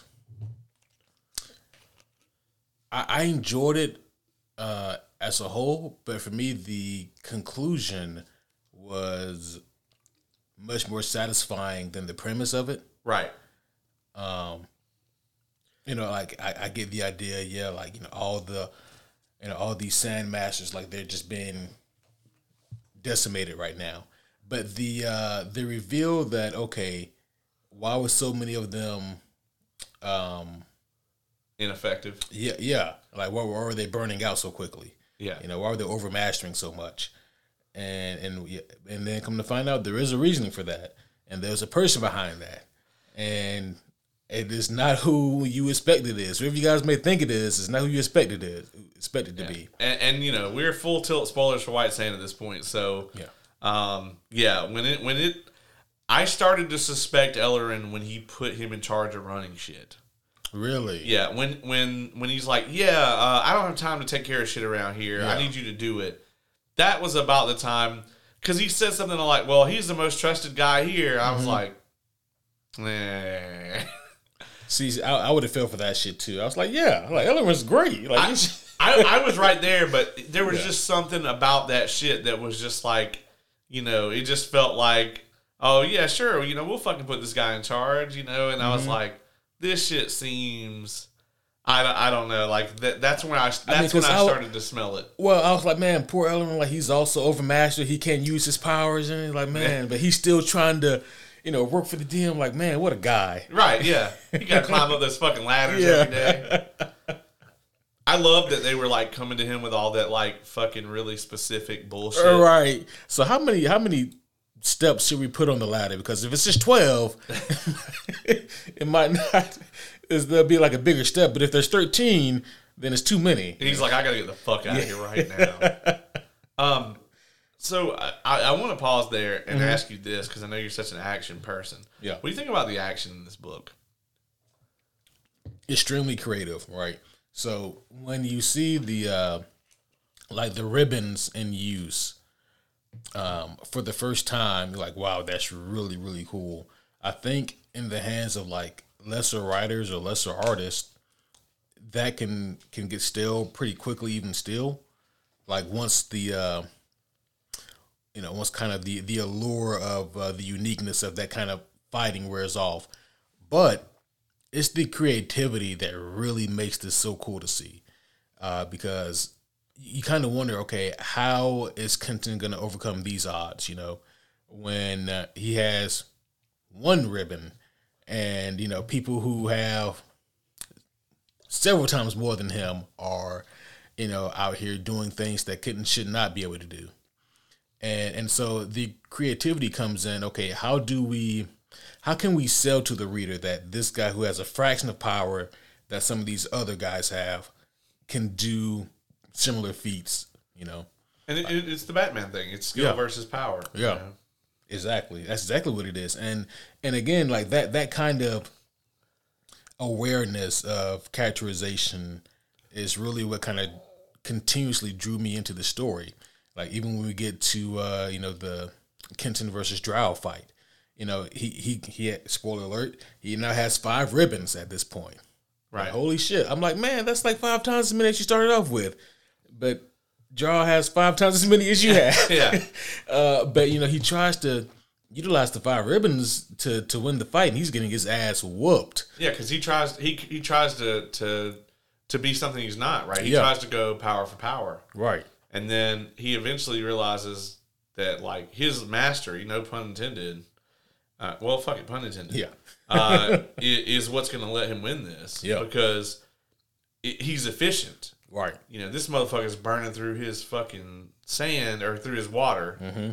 And we really didn't talk about the water aspect of it. But, right. Water is the way that they focus the sand or the investiture in this magic system, and that's kind of what limits you from being just a fucking god who can just like summon the goddamn desert. Right. You only got so much water, and he's like, I could keep this shit up forever. Mm-hmm. You got 25 ribbons over there. Yeah. You about to be thirst. Right. He's like, I can do this shit for hours with my one. With this my one. Yeah. And that's what he ends up resorting to. Yeah. Like his one, because that is what he's good. That's what got him so skilled in the first place, is learning how to utilize just the one that he had. Yeah. Know? So yeah. Moral of the story, don't ditch the girl that got you to the dance. Right. Yeah. Exactly. Yeah. I loved the scene with the table where he's fighting the guys that have the I forget what it's called, but is it Terzin? Oh, the arrows. Yeah, they have the arrows that are resistant to the sand, and Yeah. their armor is resistant to the sand. And he's like, okay, but that don't protect you from like bludgeoning damage. Right, yeah. And then he fucking hits them with the table. Yeah. Oh my god, I love that scene. That was maybe my favorite action scene. I also loved like the very interesting ways we see him use his ribbon early on when he's running the Maestral's trial or whatever, and they subverted expectations with that too, because that's one of those things where you're like, he's gonna fail it, and then later on in the book he's gonna come back and do it, but like he's already at the point where he can do it. Yeah. Even to the point where there's a giant fucking monster at the end. Right. And he still overcomes that shit. Oh yeah. You know? And doesn't he find like an extra one that most people have just missed? Yeah. Yeah. Yeah, he ends up like destroying the whole thing. Mm-hmm. Yeah. And there was just some really creative ways that they used the environment and stuff like that in the action in this book. And I was really thrilled by it. Oh yeah. Yeah, because it's like from a creative standpoint, the possibilities are only limited to the imagination of the writer or the artist, Yeah. And that's what I really enjoyed about, specifically, like the sand mastery in this book was how they utilized that. But man, I thought that all the action in this was pretty good, to be honest with you. Like, I like seeing Ace. I like seeing her fight. Same thing with Arik when he let loose. Like, that was really cool to see. Bayon, seeing him fucking blast people. Right. I also really love that scene where Kenton picked up the guns. Oh, with yeah. the sand and like used that shit. That was one of my favorite scenes. Yeah. That was one of my favorites. Yeah, I agree. Yeah. One of the coolest and I think most unique arcs here is, the Sandmasters get eradicated, and like Kenton becomes the Lord Mastral, and it's just like, oh, okay, cool. I figured that might have happened at the end or something, and then come to find out that the Taishan are going to use this to dismantle the Sandmaster. So it's like they are going to kick the shit out of you while you're already down. Yeah. And I thought that this arc was so unique in storytelling because this is not typically how it would go. Right. Typically, Dryle would have showed up and been like, no, I'm the real guy. Mm-hmm. Well, nobody saw them promote you, so I'm the real Sandmaster. Yeah. And then it would have been him. And then Kenton would have spent the whole rest of the story like trying to get his fucking Eye of the Tiger moment to fight Dryle, Right. And I'm so glad that it didn't go that way. Same. Because, not to say that wouldn't have been great, but we've seen it. Yeah, exactly. Like 100 times. Right. And I mean, so in a odd twist of things, like it ends up being a political action thriller, Right. And most of these characters, the Taishan, the ones that they focus on anyway, were so unique, and they weren't like they weren't stereotypes or tropey like you would think. Like, we've got the Lord Admiral with Delius, and we talked about how his arc was so fucking cool. You would think this guy's just a fucking sloppy drunk whatever, and it's just going to go that route. Or with the Lord General or whatever, you would think that he's going to be the tough guy, soldier, blah, blah, blah. And really, they just kind of, in the good way, subvert expectations with all of them. I think the only exception would be like Vey, who, you know, the secret of like the debt or whatever, I thought was really cool. Yeah. And Vey is exactly who you think he is when you first meet him. Mm-hmm. But it really wouldn't make any sense for him to be anybody else because he's the head of the fucking guild. Right. You know? Yeah. Yeah. Yeah, what's the name of the currency again? Shit. Lax? Is it Lack? Yeah, Lax. Yeah. Lax. I'm pretty sure that's it. Yeah. Yeah. But like 5 million of them bitches? Yeah. Like, goddamn, dog. Yeah. Yeah, it is a lot. And you know, Kenton really is placed in like what looks like an impossible scenario from so many directions, but it actually turns out like really awesome, and it doesn't feel plot armory or that he has like fucking protagonist syndrome or anything. Yeah. You know. Yeah, it's like they thankfully avoid that, but I mean, honestly, like in the hands of a lesser writer, it would have absolutely been that. You know. Well, thankfully we had fucking Brandon Sanderson. Yeah. Right. I liked Ace's little side plot here. Mm-hmm. The search for Sherazin. Yeah, Sherazin. I did see this coming. I saw this coming too. Yeah. Because I was like, Tane is not on screen enough. Yeah.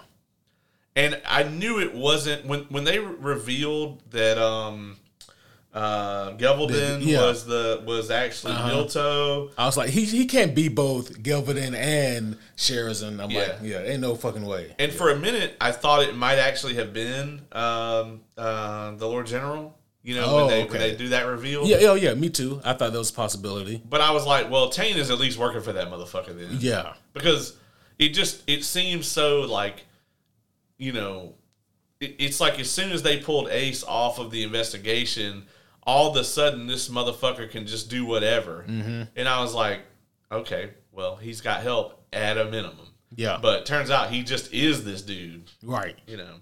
Yeah. Yeah. And again, it's not to say that it wasn't effective. This would have bugged me if they had tried to unnecessarily spend more time with it or drag it out, you know? Yeah. But because they don't and they just kind of get to the reveal, I'm like, okay, this is what I thought it was, but the pacing on this is still really good and we're getting to the resolution, so. Well, and the last thing that anybody would have suspected was that she was going to be friends with a Sandmaster. Oh, yeah. Yeah. And you know, she knew it. Like, Ace, she knew that she was almost fucked. You know, she, whether it was 100% on purpose or not, you know, she was placed in a kind of a Dark Knight Joker position. Felt very much like that. and she, you know, she made a decision, and she's like, oh, no, I may have just fucked my family. Yeah. And she would have had Kenton not, you know, thought ahead and been there. It was interesting to see this very, like, tame, like, just very, like, at least from an outward perspective, like, we get her inner monologue, so we know that she's conflicted. Yeah. But outwardly, she's so, like, in control. Oh, yeah. This whole time. And as soon as she gets hit with this impossible scenario, she's just completely out of sorts. Yeah. You know, and it was interesting to see that, you know, where she's, like, not in control at all and just loses her shit. I thought that was great. And yeah, they I'm glad they didn't spend too much time on it. Like, they had the reveal and then the resolution. Mm-hmm. And really her arc here is more to do with her relationship with Kenton than it is. You know, this whole side arc for her is really just a facilitator of that. Yeah. You know? So let's talk about Chris's kind of main plot here, because she's here to find the sand mages, which is really ends up being a really funny moment in the book. Right. The fuck is a mage? And he's like, I don't know this word. And she's got one all along, which is pretty funny. But yeah. It was interesting to me that we see her fulfill her mission at the end. Mm-hmm. And they're on the boat, and they got the sand, and she's got some sandmasters, and they've got Hoyd with them, too, unbeknownst to her, probably, at this point. And that dude is fucking insane. He also, interesting for him, is like one of his abilities is that he goes places or knows when to be somewhere for significant events to happen. So the first time you see him in the book is when the Taishan originally have the vote, like early on. He's there. And then you don't see him again until the end. So he doesn't necessarily know why he needed to be on Taldane until he gets there and sees the major event happen. But yeah, so he's on the ship with them. So obviously, like, I think that there's going to be some kind of story to what happens. Yeah. But I think that her whole journey here was really interesting because you think at the beginning of the book there's going to be some kind of conclusion to this whole, like, her country versus the empire thing. But the book never really does that, but she still has a really satisfying arc at the same time. Yeah. Yeah. And that is the interesting thing, right? Because I think that in a weird way, the book works better for that. Like, even though I don't know if we'll ever get like a graphic novel follow-up to this, but it creates the curiosity for it, which is always good, you know? And at the same time, the story does still leave off at a place that makes sense. Like, this feels like at least not the end of a story, but the end of a significant chapter, you know? Yeah. So, I mean, Isaac is familiar enough with this material and, like, the care that he showed in getting this omnibus together. I would be completely okay with Isaac writing a sequel. Yeah. Because Brandon having time to do that in the near future is unlikely. Yeah, very unlikely because next year he has Stormlight 5 coming out, and in the gap between Stormlight 5 and 6, he is already committed to a Mistborn Era 3 trilogy. Great. So that'll be Mistborn 9, 10, 11. And then also a sequel to Elantris, possibly, and a sequel to Warbreaker, which we haven't talked about at all, that is really hotly anticipated. So, you know, and that's just like the stuff he's planning. Yeah. That doesn't include the random shit he's going to write just because he is who he is. Which is just, that shit is so insane. Like, the man writes so much, and then it's like, you know, I got this other thing I'm going ahead and write. Yeah. Well, that's what he does, is like when he gets like writer's block, he just writes something else. You know? He loves to write books. It's like his thing. So basically you're saying that he's like George R.R. Martin. Like, those two are basically like same person in terms of work rate. At what point do we start calling GRRM a former writer? Because I would be willing to bet you I've written more this year than he has. God damn it, man. I would put a paycheck on that bet. You know, at first that sounded like no, but then I was like, yeah, for sure. 100% you have. Yeah. You got anything else to say about this before I just warn people and go off the fucking rails?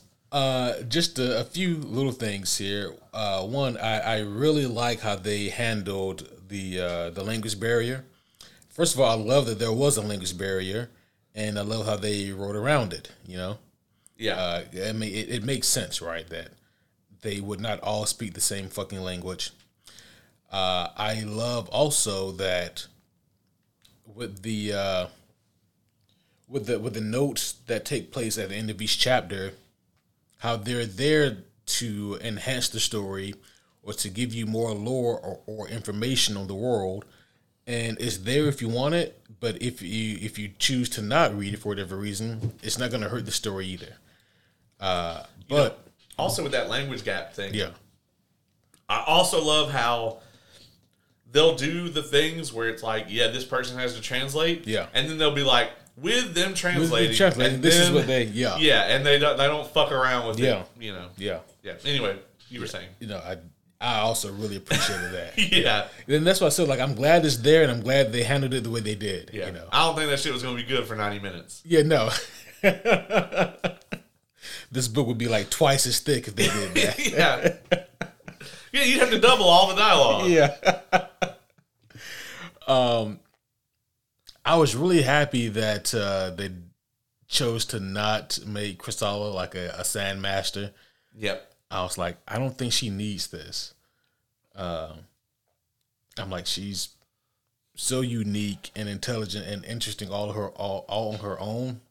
I'm like, this is just, in the words of Jim Cornette, putting a hat on a hat at that point. Maybe one of her Star Mark powers gives her infinite drip. That makes sense. Like, she's always drawn immaculately. Like, she just dripped out every time. I love that scene where, like right when everyone, like, got murdered. Oh, yeah. And she's in the middle of the desert. Yeah. And she just walks into the tent looking fly as fuck. Right. And you're just like, is this necessary? Yeah. Another twist I did not see coming, again, slight spoiler alert. Kind of major spoiler alert. The, oh my gosh, I'm drawing a blank on his name. The actual assassin who was trying to kill Chrysala. Yeah, he was a professor. Yeah. Yeah, I can't remember his name either. But I didn't see that shit coming. No, me either. I thought he was on the up and up. I thought something was going to be up with him when he, like, super accurate shot that dude. Uh-huh. But that was, like, right before the reveal. Yep. I was like, this supposed to be this guy's first time shooting a gun? Right. And he just rolled a 20? Yeah. Okay. Okay. All right, I'm keeping my eye on you. Yeah. Yeah. I think that's all I got, though, man. Like, this was, I had a blast, like, reading this from top to bottom. And this is one of those books that I know that when I do read it again, I'm like, motherfucker, I should have seen that coming. So I have two questions for you. Yeah, two hot seat questions before I just go off the rails here and talk about some shit. Okay. Number one, what would you rank this out of 10? Where you scoring this? Ooh. You should have known. I should have seen this coming. I should have. Yeah. And you can do this, and I can't, because if I score this, then I have to score everything else in the Cosmo in my head and compare it. Oh, that would can't do that. That would cause you to like malfunction, you know. Probably would. Well, like I know what there's a 10, and then I have to just figure it out from there. Okay. Well, at least you know what your ceiling is. You can kind of Yeah, the ceiling is 10. Yeah.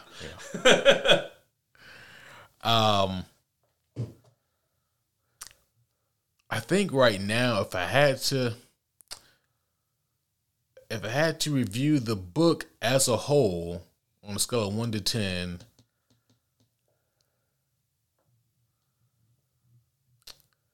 I think I'd probably give it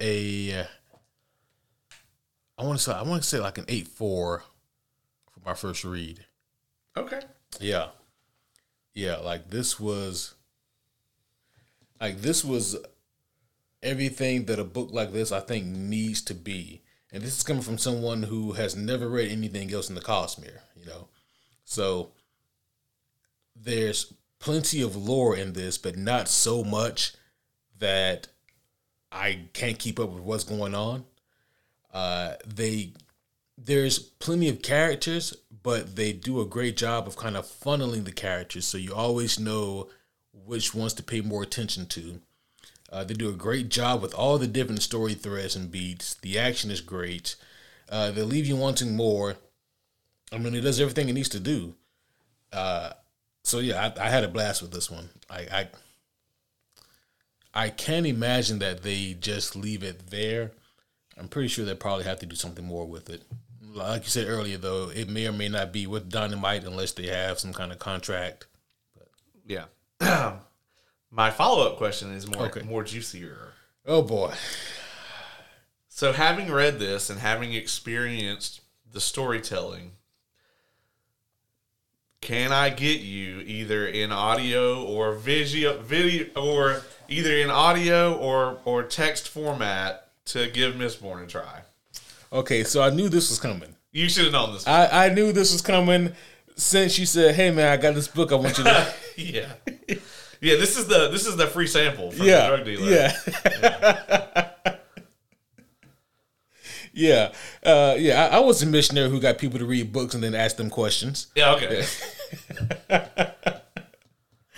So here's my answer to that, and that is yes. Now the issue is that while audio format would probably be the most reasonable, considering like my line of work, Michael Kramer, who does the original Mistborn trilogy, is so good. I think that, especially like the later stuff, where you get into Stormlight and it's him and his wife and they alternate. The female point of view characters, she does those chapters and he does the male point of view chapters. To me, like certain audiobook narrators, I can't. I just can't. But I think Michael Kramer is the best. Yeah. The only exception to that would probably be, it's actually another Brandon Sanderson work. It's not in the Cosmere, but he has a Skyward series that's a little more YA than this is. Because I wouldn't consider this even remotely YA, but Skyward is definitely, like, the main character is like a 13-year-old girl or maybe she's 15 or something. But the audiobook narrator for that shit, it's written in first person, and she has an amazing fucking tone that just like really nails it for that story. It wouldn't work for this. But yeah, I mean, but I think Michael Kramer's the best at it. So yeah. So my only, so like here's the whole layout though, because I have actually been thinking about this for quite some time because I kind of knew it was coming. Right. Yeah. So audiobook would be the most palatable, most reasonable way for me to consume Mistborn or any book, to be honest with you. Right. But as you may or may not be able to tell, I prefer to read physical. Right. I do too. I can't read on my phone. I can't do it. Oh no, I can't. Even on tablets, I can't. I mean, So one of the novellas, the one I was talking about earlier, actually, Dawn Shard, it came out during the pandemic. And it's between two of the Stormlight books, and the next Stormlight book had come out already, and I had it in my hand. Mm-hmm. And they couldn't get the physical book printed for Dawn Shard. As a matter of fact, I want to say that my copy of that may still be in the plastic. And the reason is, the ebook, of course, you don't have to fucking make that up. It came out, but I was like, I'm going to read the next fucking book, and I have to read this first. Yeah. So I literally bought a Kindle Paperwhite, which is the closest thing to paper you can get. Mm-hmm. And I fucking read that novella, and then I returned it. I read this shit in like one sitting. And, yeah, man, I just, and that's like the closest that I could get. And even then, I don't like the thing because it feels clunky and slow. So, like, while the visual of it can trick my brain into thinking, yes, you're reading a book. Mm-hmm. The technology expert side of me is like, I can't deal with this clunky fucking contraption. Yeah. You know, and they don't design e-readers to feel like fast computers. That's true. And, you know, it's crazy because it's like, you know, I don't recommend people go out and buy a bunch of fucking omnibus. But I'm like, if you guys want to read a bunch of comic books, just, if you have, you know, like $18 a month, get Marvel Unlimited and DC Infinite. Like those two apps alone will get you access to like tens of thousands of comic books, you know, whatever you're looking for. I can't do it. Me either. But do you know how many books I probably would have read if I could do it, you know? Yeah. Because rather than have a fucking library, I mean, and mine's not even anything close to the room we're fucking sitting in.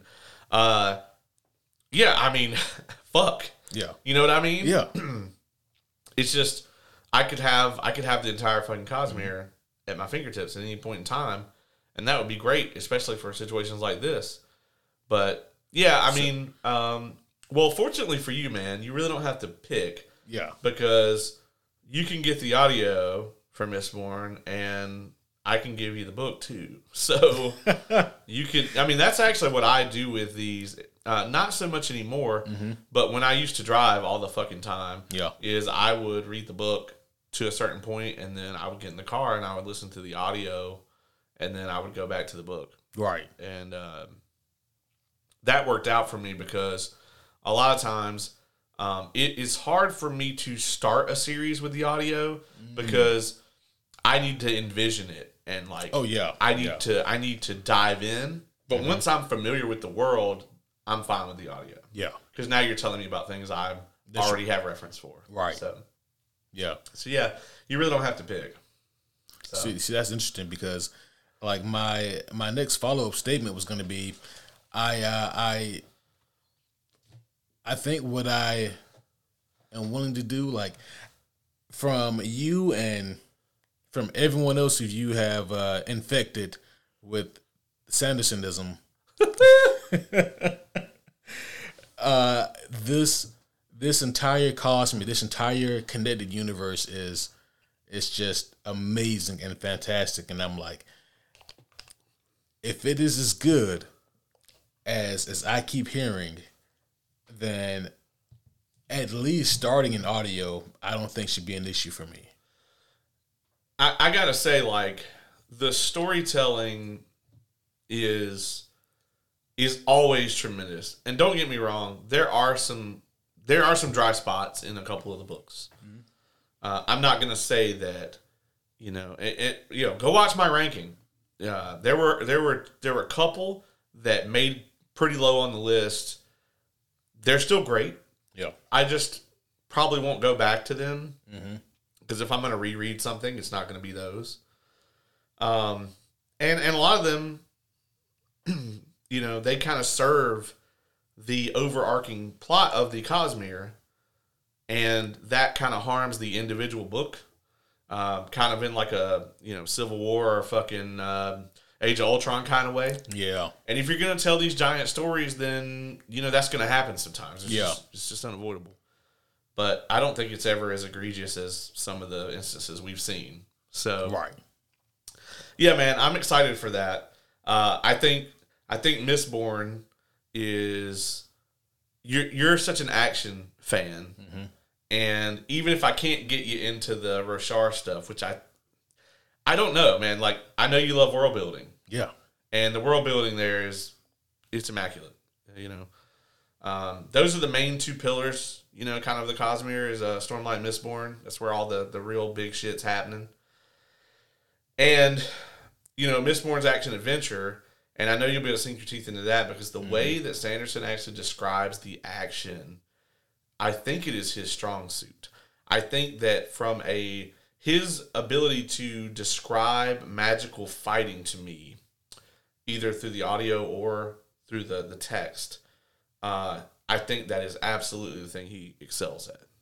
Because I never have any problem picturing exactly what the fuck is happening. Right. And that, to me, I mean, I think that's going to be something that you really like. So, well, shit, well, now I'm looking forward to it then.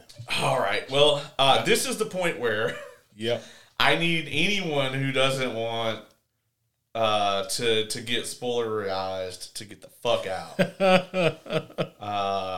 You know who you are. So, and what's going to be interesting for you is that was the warning, by the way. Mm-hmm. If you're still here, proceed at your own peril. That was really to me,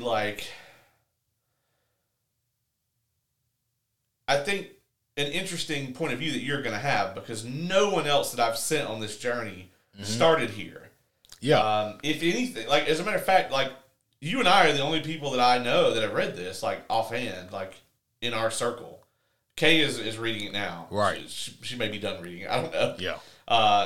She reads fast as shit. She could read this in one sitting. Yeah. Easily. Yeah. You're going to have that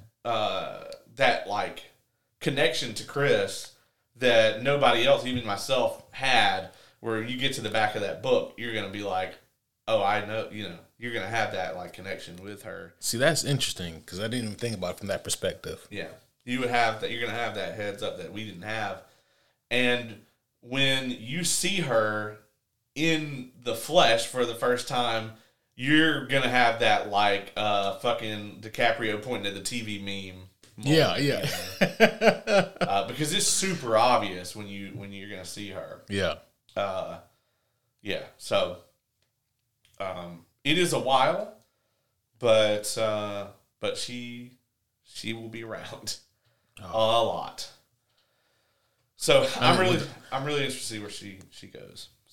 That's that's good to know, and I'm curious about that point. Like, if she still be my favorite, or would it be someone else who usurps the spot? Yeah, and she is a top 10 for me. Okay. Cosmere wide. Yeah. Fuck, man, there's so many like good characters. My favorite character in Cosmere is from Mistborn, but I don't know, man. Her even being in the top 10 that's such a that's a fucking heavy list, my friend. Yeah. I would love to see more Kenton, but I don't think that's going to happen unless we get a sequel to White Sand. I was going to say the same thing. Because he should be dead, right? Right, yeah. We don't even actually know how she is alive. I just know that she is alive. Right. So, yeah, I mean, it's going to be interesting to see where all that goes. And he's also so good about these little stories because even when you start Mistborn, I've kind of told you about the shards a little bit. And so you'll see... I think you'll see that because you're looking for it. Mm-hmm. But it's so interesting that you have this overarching plot where you have all these fucking gods, essentially, that are fighting with each other over control of the Cosmere or the future of the Cosmere. They all have very different motives. Yeah. And... to see that happening and then to be able to zoom all the way in and care about Kenton, who's trying to uphold the traditions of his ancestors. Right. And to be able to care about that, but also see how it fits into that much, much larger puzzle as this just kind of tiny little cog in the machine. That shit is so well done. Yeah. I can't get over how well done it is. And I talked about this a little bit earlier. The people who picked up those 16 shards, not all of them necessarily like had the intention, because intent is a thing, right? Mm-hmm. So if you pick up honor, for example, you will be you at first with immense power. But over time, the intent of the shard would pull you to be more honorable. Oh, okay. And you will not be able to resist that. Yeah. And early on in the Cosmere, you kind of feel like Ruin is going to be this big fucking deal where you're like, I can't imagine anything worse than this. Yeah. This is a god who, kind of like Galactus, like his purpose, his nature is to dismantle things down to atoms, to their most basic right. blocks, Yeah, he is truly the opposite of preservation, Yeah. And to Ruin, you actually saw Ruin today. What? So that creepy fucking thing I posted in our D&D chat. That was who that That's was. Ruin, yeah. I was like, what in the fuck? Yeah. Okay. Yeah, and when you get to there's a certain point in the story you're going to get to where you're going to be like, this motherfucker, and it really relates to like what happened in our D&D campaign at the last meet. Yeah. So yeah, that was Ruin that I put in our chat, and yeah, when you look at that motherfucker, you're like, I can't imagine anything worse than this. But at the end of the day, man, Odium and Autonomy, I think, are much more horrifying. Because Autonomy, is a fucking world invader, and we don't actually even know how many worlds she has. Right. And every time she takes a world over, she's adding to her invading armies that she has at her disposal. Yeah. And we see that shit come into play pretty recently, where it's just like, okay, yeah, we've been worried about Odium this whole time, but we got autonomy here, and she is a bitch. So throughout the course of the Cosmere thus far, have all 16 shards been personally introduced? I want to say, let me just verify this. I want to say they have all been named. But it may be only 15 of them. Interesting. Let me verify that. Yeah, 15 are known. 2 of the original shards, I shouldn't have even said that, are still not named. Yeah, using the word original there was interesting. But yeah, and so when you say introduce, so we know, for example, we know that Invention, Mercy, Valor, and Whimsy have all been name dropped. We have not been introduced to them. Okay. On screen. We have been introduced to Autonomy. Endowment is an interesting one. She's on the Warbreaker planet, which is Nalthus. And they have this really fucking interesting kind of system where their magic system's kind of based on like colors. Huh. And they have their form of investiture is like breath. And like everybody is born with breath, and you can give it away or have it taken from you technically. And so like some people can accumulate. So it's like magical capitalism. And based on how much you have, you can do certain things, and you can. Their magic is called awakening. So, like, let's just say that you have some rope. Yeah. You can awaken that rope and tell it to go tie this motherfucker up, and it will come alive and go and do the thing. But that magic system's so intricate because your command words have to be. Not only do your command words have to be accurate and simple, but they have to combine with your intent when you say them. Intent is very important throughout the whole Cosmere. It comes up a lot. Not all of the holders of these shards are alive. How does that work? Well, Odium has done what may be a unique thing to Odium, and he has splintered quite a few of them. And so what that means is the actual holder of the shard, the vessel, is dead. And the power can't be destroyed. Investiture, it's like matter. You can't destroy it. Right. But the shard is splintered, meaning that the power exists, but it's not in a piece where you could pick it up. It'd be like if you took a mug and threw it against the wall and it explodes.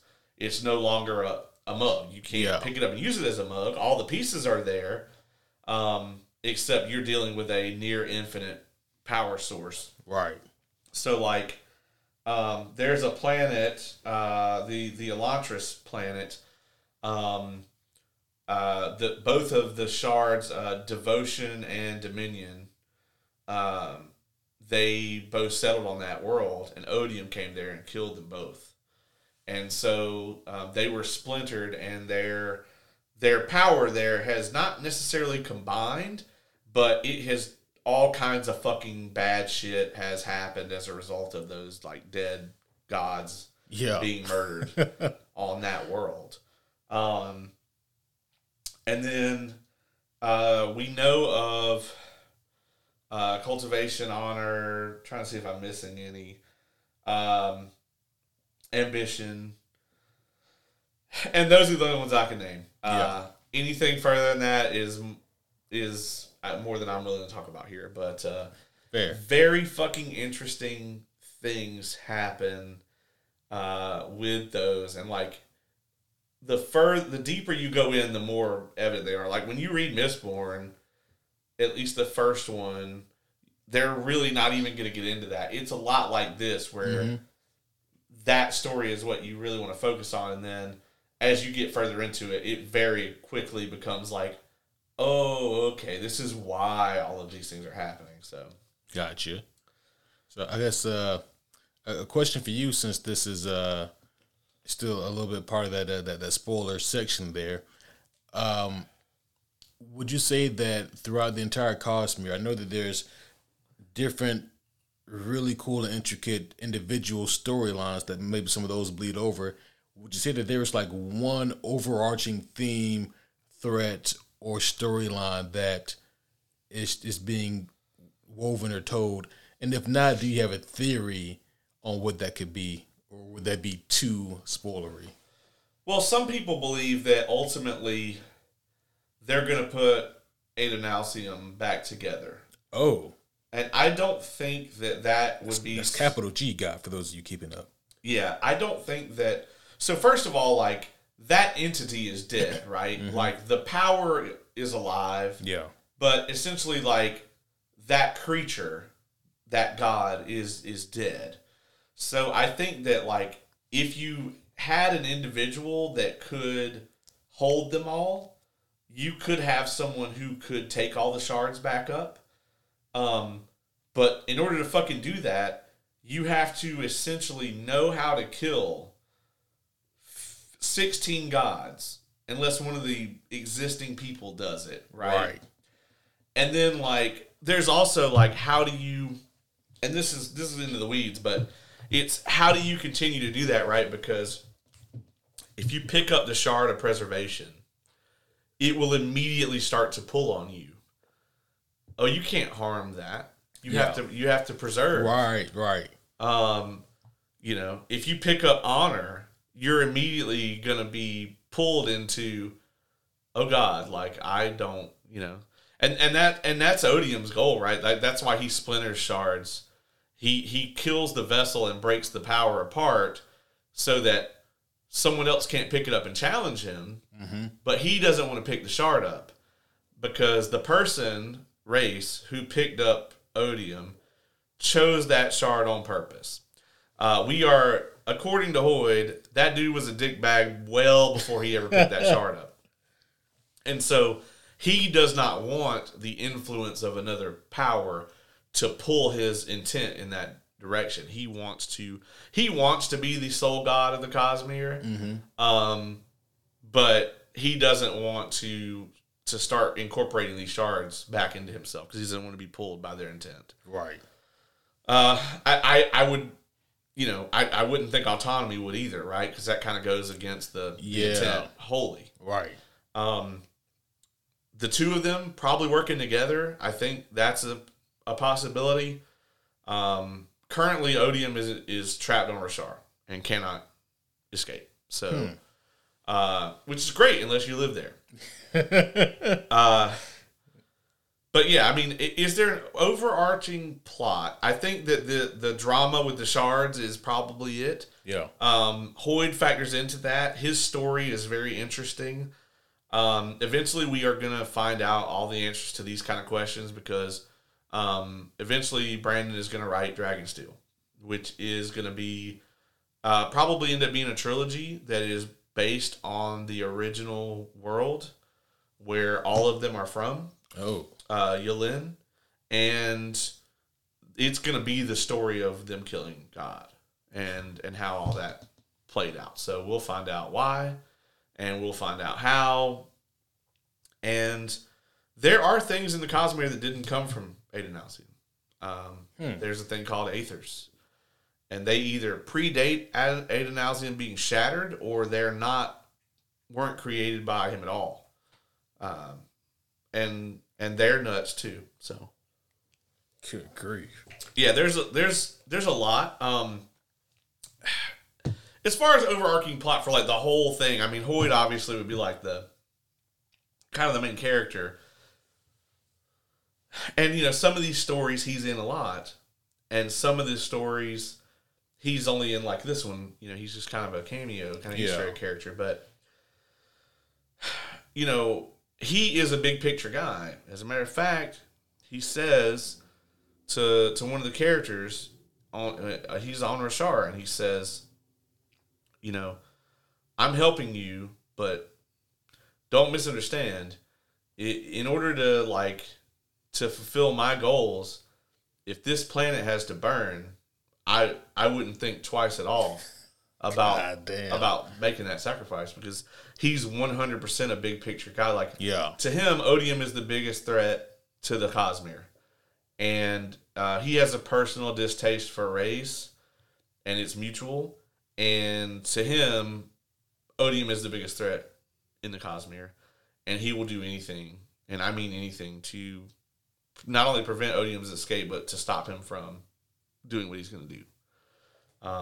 And his armies are fucking twisted, bro.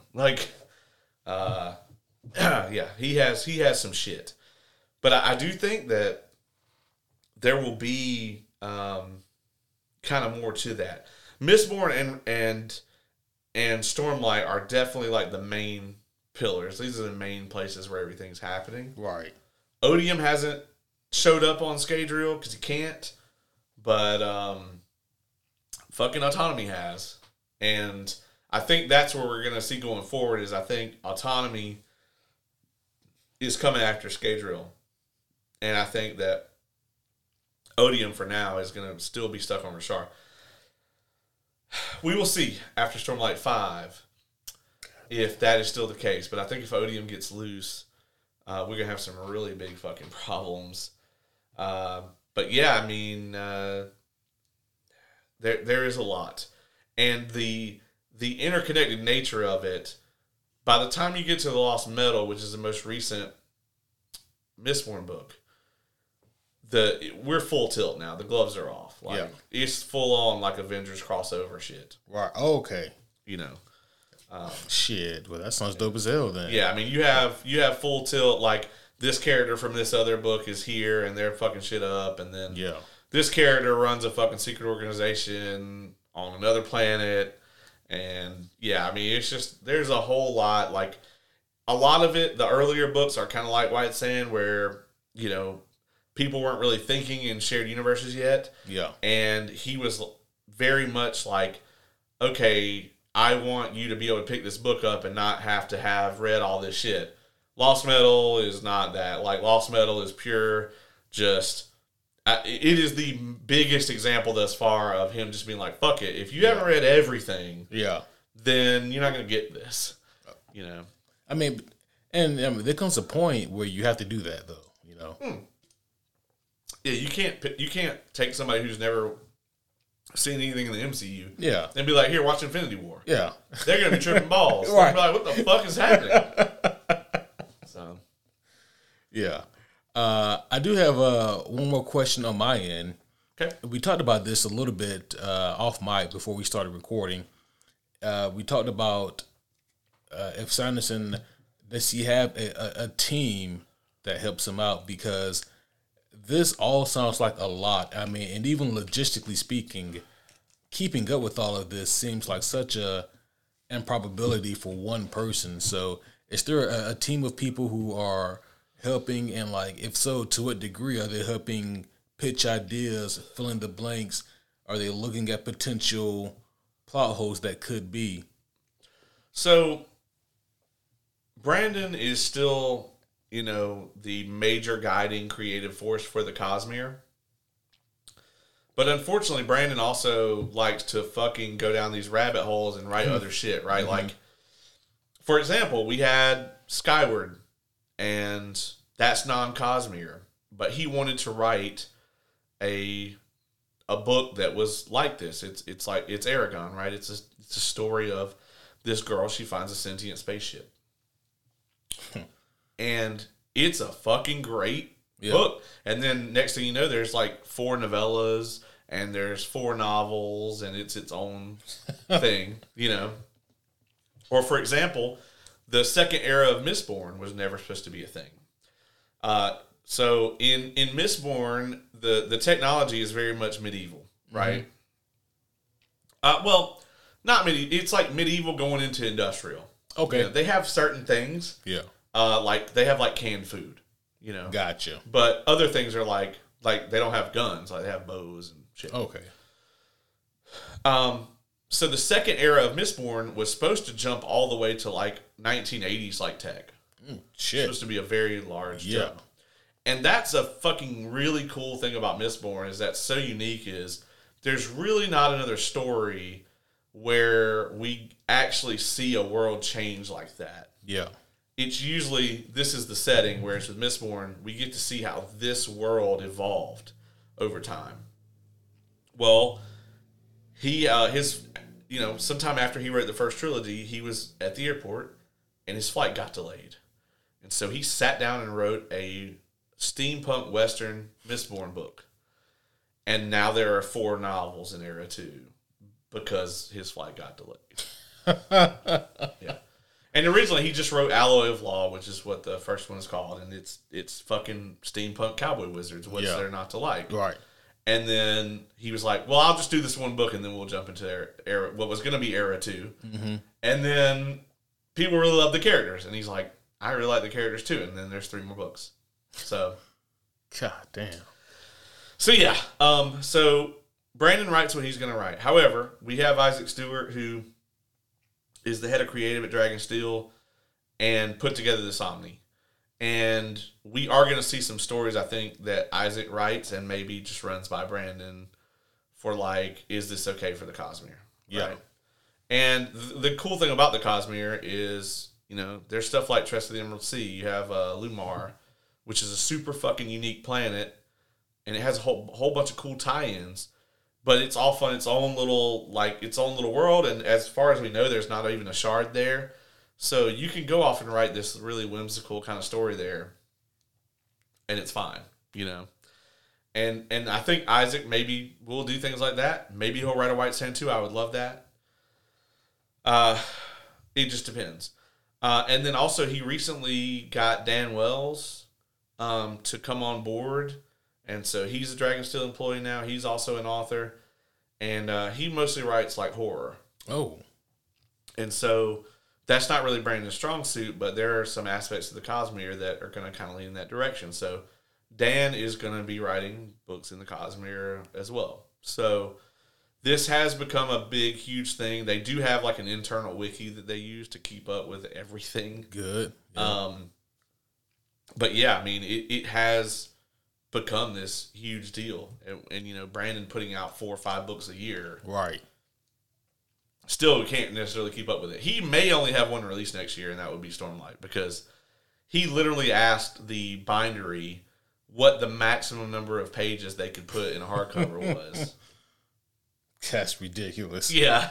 I have a feeling that Stormlight 5, which as we know is going to be called The Knights of Wind and Truth, is it's probably gonna be 1,300, 1,400 pages. I have no doubt. Yeah. God damn. Man, yeah, he's ridiculous. Yeah. So I think I know the answer to this, but like with the, with the other people helping, kind of fill in the blanks or helping write more in the Cosmere. Do you have an issue with that, with Sanderson not doing everything, or are you fine with the idea of other talented people who maybe have a different flair coming in? This book gives me a lot of respect for Isaac. Yeah. And listening to like interviews with him. And Isaac's been around from day one, right? Like, so. That's good. He's a fucking Cosmere scholar. Like, yeah. But then Dan, I haven't read any of his work. They actually, so he and Brandon wrote a graphic novel together called Dark One. It's not in the Cosmere, it's its own thing. Yeah. But people have been kind of raving about it. I haven't read it yet. Maybe that'd be a thing we can. You said it's Dark One? It's called Dark One. Yeah. And maybe that's a thing we could we could do. Yeah. So I would want to check out his work. Brandon definitely wouldn't have brought him in if he didn't think he was going to be a good addition. I do think Brandon will continue to write all of the main shit. Mm-hmm. I don't think we're going to see a Mistborn by anybody on the cover other than Brandon Sanderson. Yeah. I don't think we're going to see a Stormlight by anyone other than Brandon Sanderson. But if Dan Wells writing a book means that I can get Mistborn Era 3 before I'm 50, then I'll be very happy about that. Because Brandon has said he wants to finish it all. I think like 63 is his age. Oh, okay. He wants to have it done. It's a very specific age. It's random, yeah. But I definitely hope he gets it all done because, we are about to go into Mistborn Era 3, which is going to be like an 80s technology type deal. And then, we know that the end of the Cosmere is going to be Mistborn again. It's going to be the fourth era, which is going to be like a space age, like a futuristic deal. And it's going to be so awesome we get there to have started off in this world in like a pre-industrial revolution, right? And having been with it throughout all of these eras. I don't know that there's a story like that. So, and then I don't know what the fuck's going to happen on Rashar. Like, I have no fucking idea what the back half of the Stormlight Archive is going to be about. So I don't know, man. I like that he has a team. I'm very glad that Dragonsteel is expanding. Tor, who has published most of the Cosmere, they have to be getting nervous because he's got his own publishing company now. They just bought like a warehouse like 10 times the size of the one they have. And you have to think that at some point he's going to break away from Tor and just self-publish everything. Oh, yeah. I mean, you've seen the copy of Tress of the Emerald Sea that I have. Mm-hmm. That book is beautiful. That is a gorgeous book. And they just came out with the Frugal Wizard's Guide to Medieval London. It's a non-Cosmere. Okay, I was like, wait a minute. And I have no interest in reading it anytime soon, but I will eventually get to it. And it also is gorgeous. As a matter of fact, the bottom of each page has like some little artwork on it, and it's different, and it's very similar. Like I think all the Dragonsteel editions to these books are looking like that, and it comes to the point where it's like we're gonna want that for all of the books. Yeah. So I don't know what the contracts with Tor are. I don't know how long he has to stay with them, but they have to know that he eventually wants to do his own thing. And one of the things that he's very adamant about is like if you buy the physical book, you should get the audio and the ebook with it. Damn. And which is something like Wizard of the Coast is starting to do. Mm-hmm. And that's something that's always driven Brandon fucking nuts with these publishers is like at least you should get the ebook with it. Yeah. If you buy the physical book. And so I think that Dragonsteel is going to start trying to kind of change the way that publishing is. And Brandon's so big that he can do that. I mean, he recently just said, fuck Audible. And that's Amazon. Yeah. You know what I mean? Yeah. Like, he can tell Amazon to fuck off. He's that big. So I don't know, man. I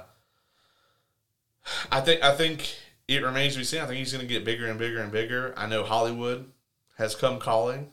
Oh, I bet. But the one thing that he's stuck by is the Hollywood studios don't know how to react to him because they show up with a briefcase full of cash and they're like, hey, we wanted the rights to this. Here's $10 million. And he's like, I want full creative control. Yeah. Keep your money. And they have no idea how to react to that. Yeah. He has written a Mistborn screenplay. Oh, my gosh. Yeah, so, I mean, literally, he's got it sitting around. Yeah. All that has to happen is some studio has to make it. God damn.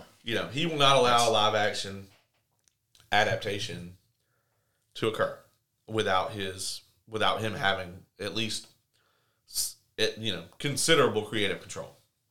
I mean, I think that's an incredibly honorable power play. Right. I dig that.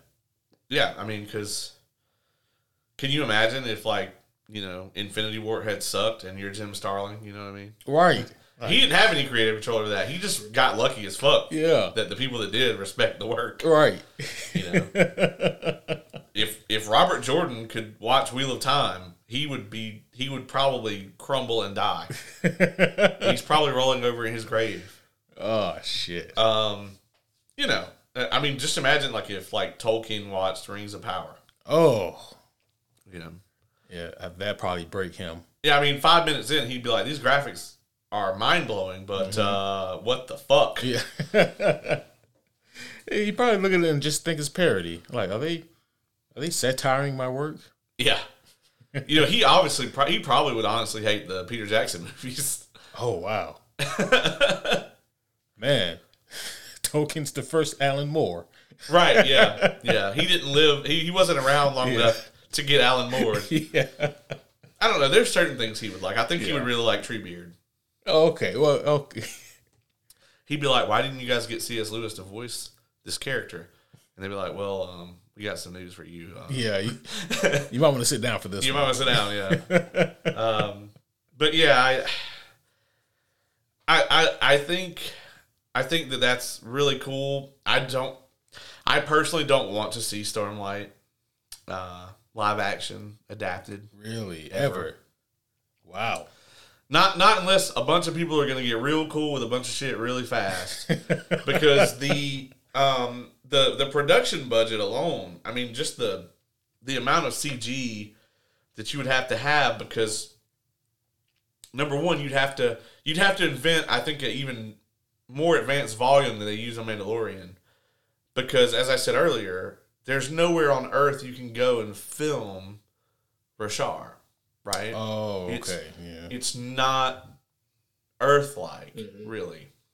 So, I mean, there's certain scenes that you could do, but for the most part, you're going to have to make that shit in a volume. Yeah. So that's expensive. And then one of the forms of investiture on that world is called Spren, and I can't, we were 3 hours into this. I can't go into what they are, but just imagine that they're kind of like little magical, like Pokemon, right? And they are drawn to like emotions, right? So there's like victory sprint. So you win a battle and you start to feel this emotion, and they will be drawn to you. Huh. And so they're everywhere, like all the time. And so the CG to make that, there's gonna be CG on. It's gonna be a fucking Space Jam amount all the time. You know what I mean? And so yeah, I mean, just to make it, and not to mention, if you made, even if, and Brandon has talked about this, Brandon pitched what he would do if like Netflix wanted to do 10 hours for the first book. Yeah. And I don't like it. I think I remember hearing you say that, and that caught me by surprise. Yeah. And I was like, no, we need 25 hours for the first book. And that really is what it is. And I just don't see a live action adaptation of that. I don't see the money being invested in it. And then I don't know if it would play in live action, because the lore is the story. And I don't know, man. I mean, Lord of the Rings is so fucking good, you know? Yeah. And, like, the casting would just have to be... It's going to be like, I'm going to need like $1 billion for the first one. And nobody's going to come off of that shit, you know? Well, they spent $600 million on the first season of the fucking Rings of Power. All right, we don't need to talk about that. Yeah. And like $4 of that was the writing staff.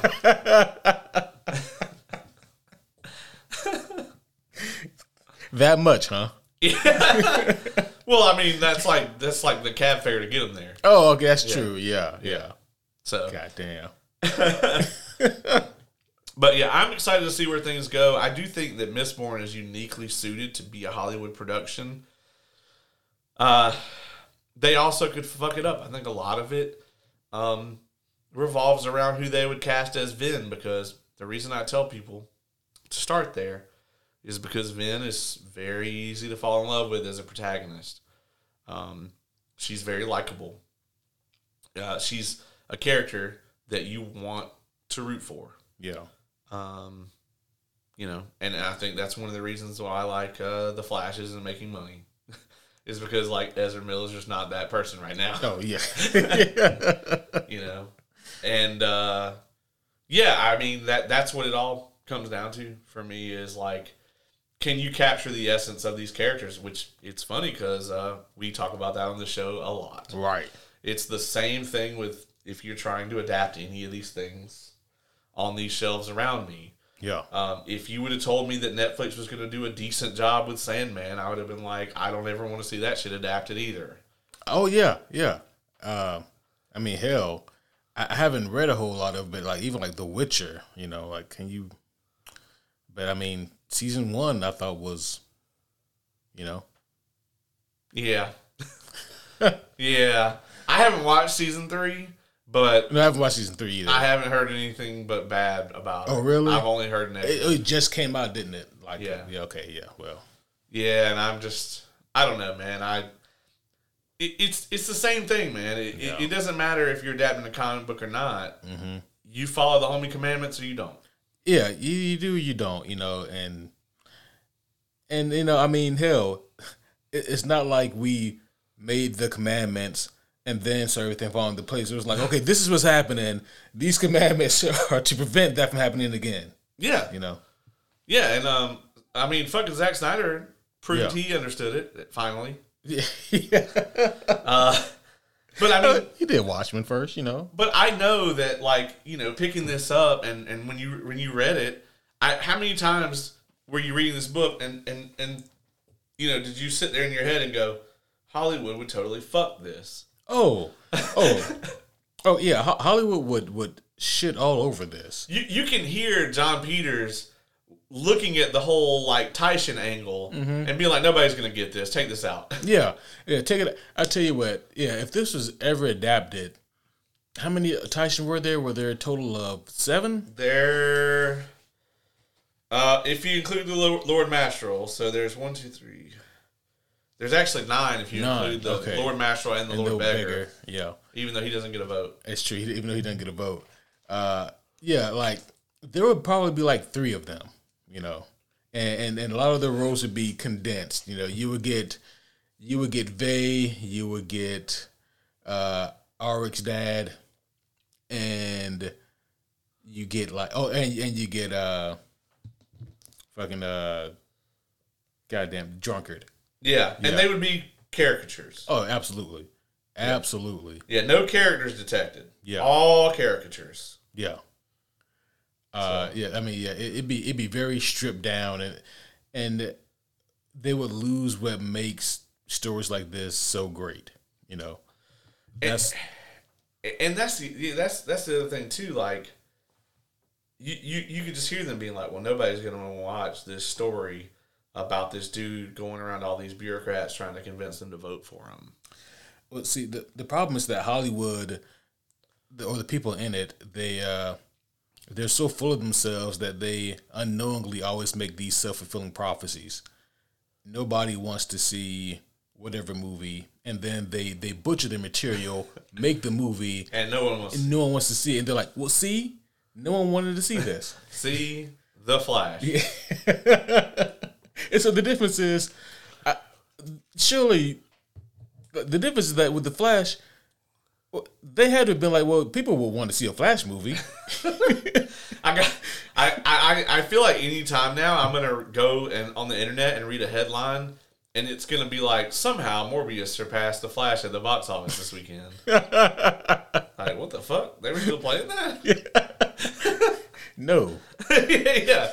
It's like no. Yeah. Yeah, man. Like. That happened to me like the whole time I was going through this. You just could tell like what they would have taken out, what they would simplify. I think there'd be all these really unnecessary scenes of Kenton using the sand and like doing all these like fancy fucking unnecessary fight scenes. I think they would make it too Avatar Last Airbender. And instead of making it his own thing. Also, every time those assassins attacked, you would have Chrysala with no powers taking out an equal amount of them as Kenton. Yeah. And then at least once in the movie, you would have Kenton using the Sand Mastery, and like one of the assassins like comes up behind him, and then Chrysala hits the guy with a book or something. Yeah. Of course, there's a giant book of Hollywood tropes that they have to put in at least 10, Yeah. Yeah, they definitely do that. Awful sauce. Yeah. And they probably would find a way to ruin Ace also. Yeah. And so that's the thing, right? Like, it depends if they were to make it into a movie or a TV show. If it's a TV show, she actually makes it in there. Yeah. If it's a movie, maybe even not. They maybe just doesn't even make it. Or they cast Brie Larson. So it doesn't even make it. And she's just bitchy. Like, that's the character. Yeah. Brie's like, I don't know what my character is. They're like, just be yourself. Yeah. Just do you. Yeah. They would make her like snotty and bitchy and lose all other context. Right. Yeah. So like the reasoning and the understanding of the character would all be lost. Like the conflict that you feel when you read Ace in this book in comparison with Kenton, that would be completely lost in translation. Yeah. 100%. Yeah. And I think they would try to open with the big ass fight with the Sandmasters and the Assassins. Like that would be a huge mistake. 100% think they open the story that way. And they probably skimp on the fight and make a lot of it CG. Oh yeah. 100%. I mean, in their defense, like, what are you gonna do?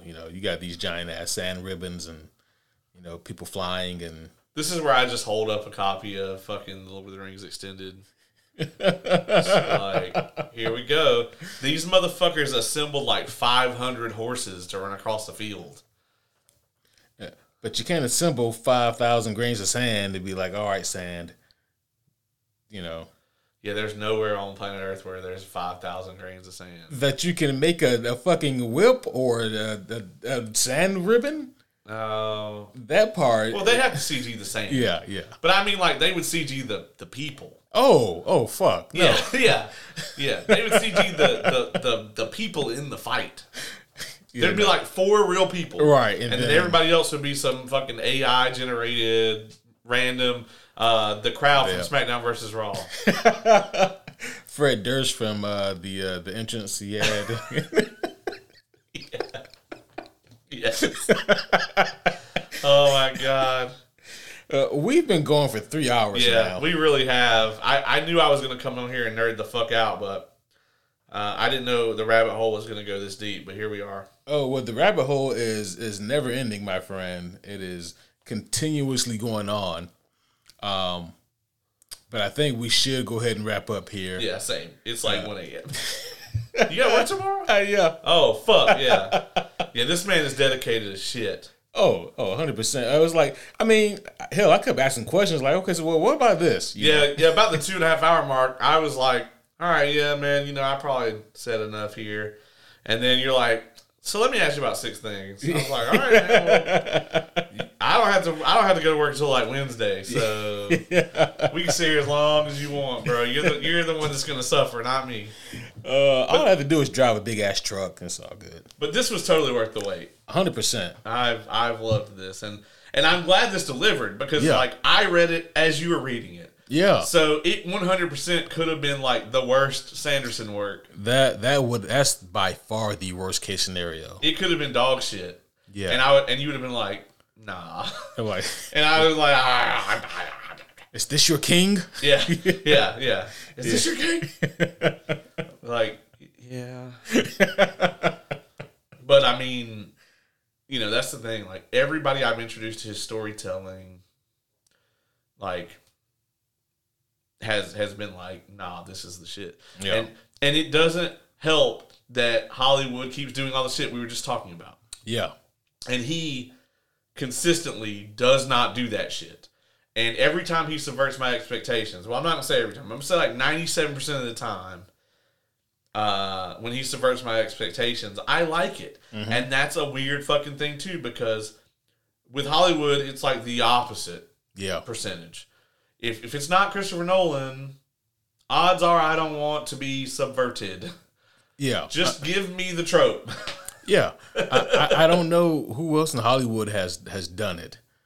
I'm sure there are, but like off top right now, it's a very short list of filmmakers who have subverted expectations successfully. That may be one of the reasons why I fucking scored Indy the way I did, is because it's literally just a tropey fucking Indiana Jones adventure.